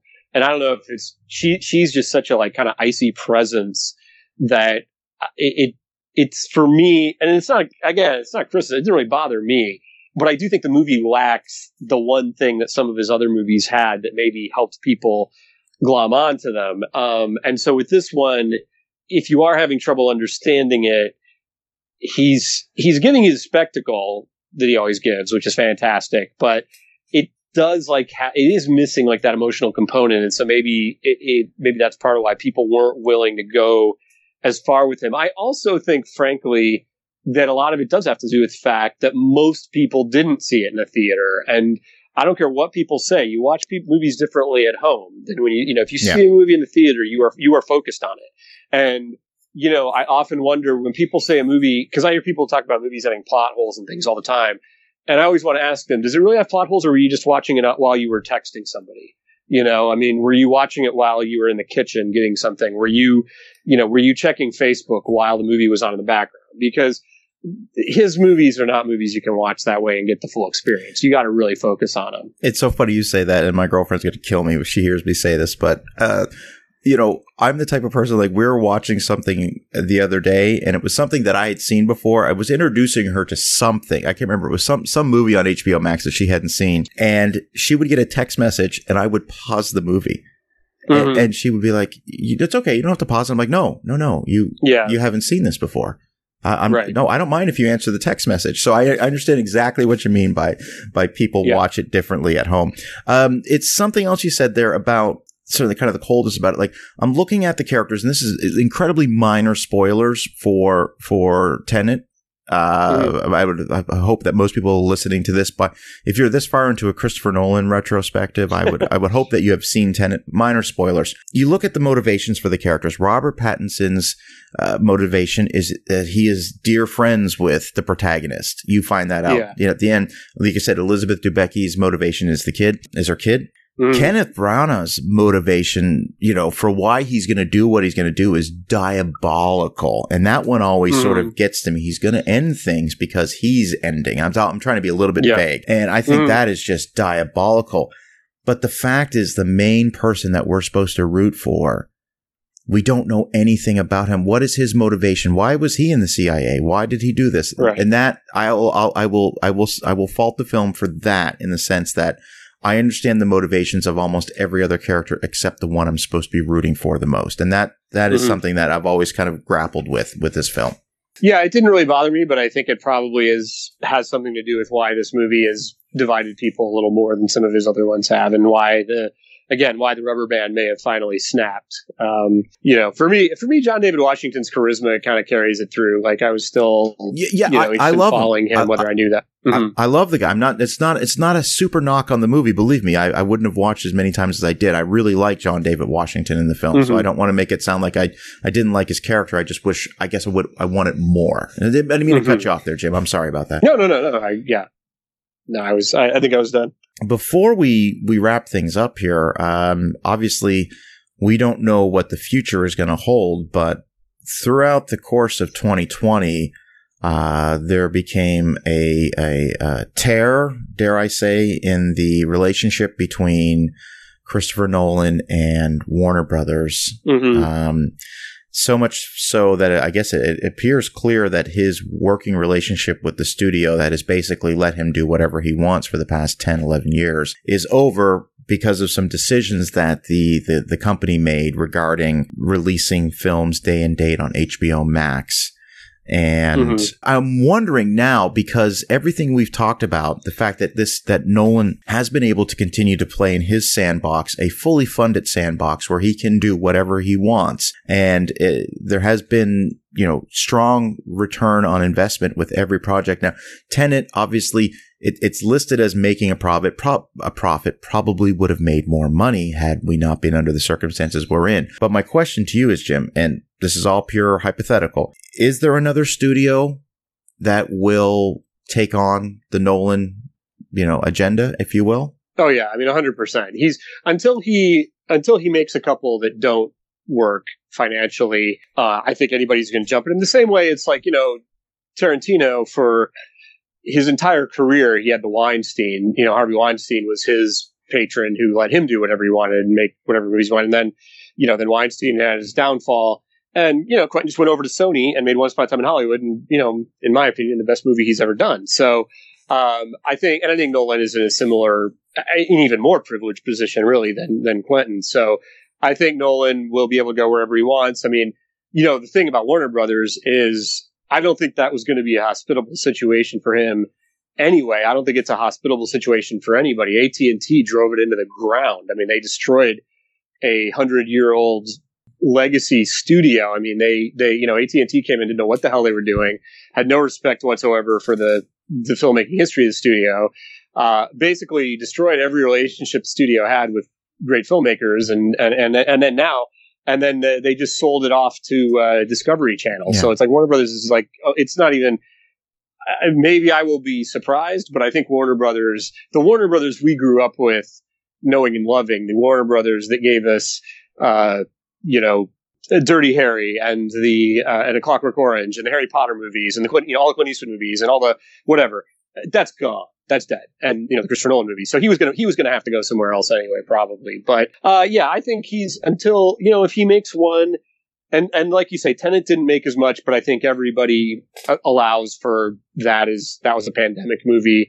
We don't know what it would have done otherwise. So, I mean, essentially his track record is still unbroken. I think any studio in town is going to be willing to take a gamble on him until he has a couple that don't work. I mean, I think if he made two in a row that were expensive flops, then he would be in trouble. But I think for now, he's probably, we're still going to get at least a couple more out of him and hopefully more. Any word on what he's working on next? I do not know. And he's usually pretty secretive. And usually the things he makes have been germinating for a long time. I mean, but, Inception was an idea he got when he was in high school. He got that idea watching the Freddy's Nightmares TV show when he was in high school, and seeing the dreams within dreams and stuff. So he, a lot of his movies are things he tinkers with for a very long time before he actually, and Tenet as well. There were germs of that idea that he'd been thinking about for years. So there's probably something that he's been thinking about for a long time that we don't even know about that is going to end up being his next movie. All right. Now, before I end, I'm just going to ask you one question related to Tenet. And again, spoilers for the film if you haven't seen it. Do you subscribe to the theory that Elizabeth Debicki's son is actually Neil, Robert Pattinson's character? That is completely fascinating, and I had not heard that theory, so now I need to watch the movie again. Yes. I have never heard that theory, but that's a great theory. I can't have to watch it again. I can't take credit for that theory. It was one that I read, but I was just like, whoa. And then when you look at her son, it's the same hairstyle, same hair color, and everything. And it's just like, well, of course. And wow. Yeah. Okay. So, that did not occur to me. So now that's a fascinating idea. Yeah, I thought you might appreciate that. I almost texted you about that, but I don't know why I didn't. Oh, that's right, because I think at the time I heard that, I don't think you had seen the film, so I think that's why I probably didn't. Yeah. So, all right, well, Jim, thank you as always. I love having these discussions, and I got to tell you, speaking of time, I think this is the longest that you and I have recorded one of these icons. So, lots to say on the subject of Christopher Nolan. Yeah. And we're still a half hour shorter than The Dark Knight Rises. So. Exactly. So there's part of me thinking about, I'm just going to chop this up and we're just going to play this. I'm just going to play different parts of this, in no chronological order as a little nod to Nolan, which I will not. People want to keep up with the work you're doing. How can they do that? They can either go to my website, jimhemphillfilms.com, or I sporadically, depends on my mood at any given time, how active I am on social media, but I'm on Twitter at Jimmy Hemphill. So that's usually, I surface there every few weeks or so. Perfect. All right. Well, I'm grateful that you take time to do these icon series. I know we've got quite a few more that we would like to do, and I'll get back with you about that one as soon as possible. But Jim, thanks for being on the show. Thanks for having me. It's always great to preach the gospel of Christopher Nolan. Absolutely. All right, ladies and gentlemen, my name is Dana Buckler, and thank you so much for listening.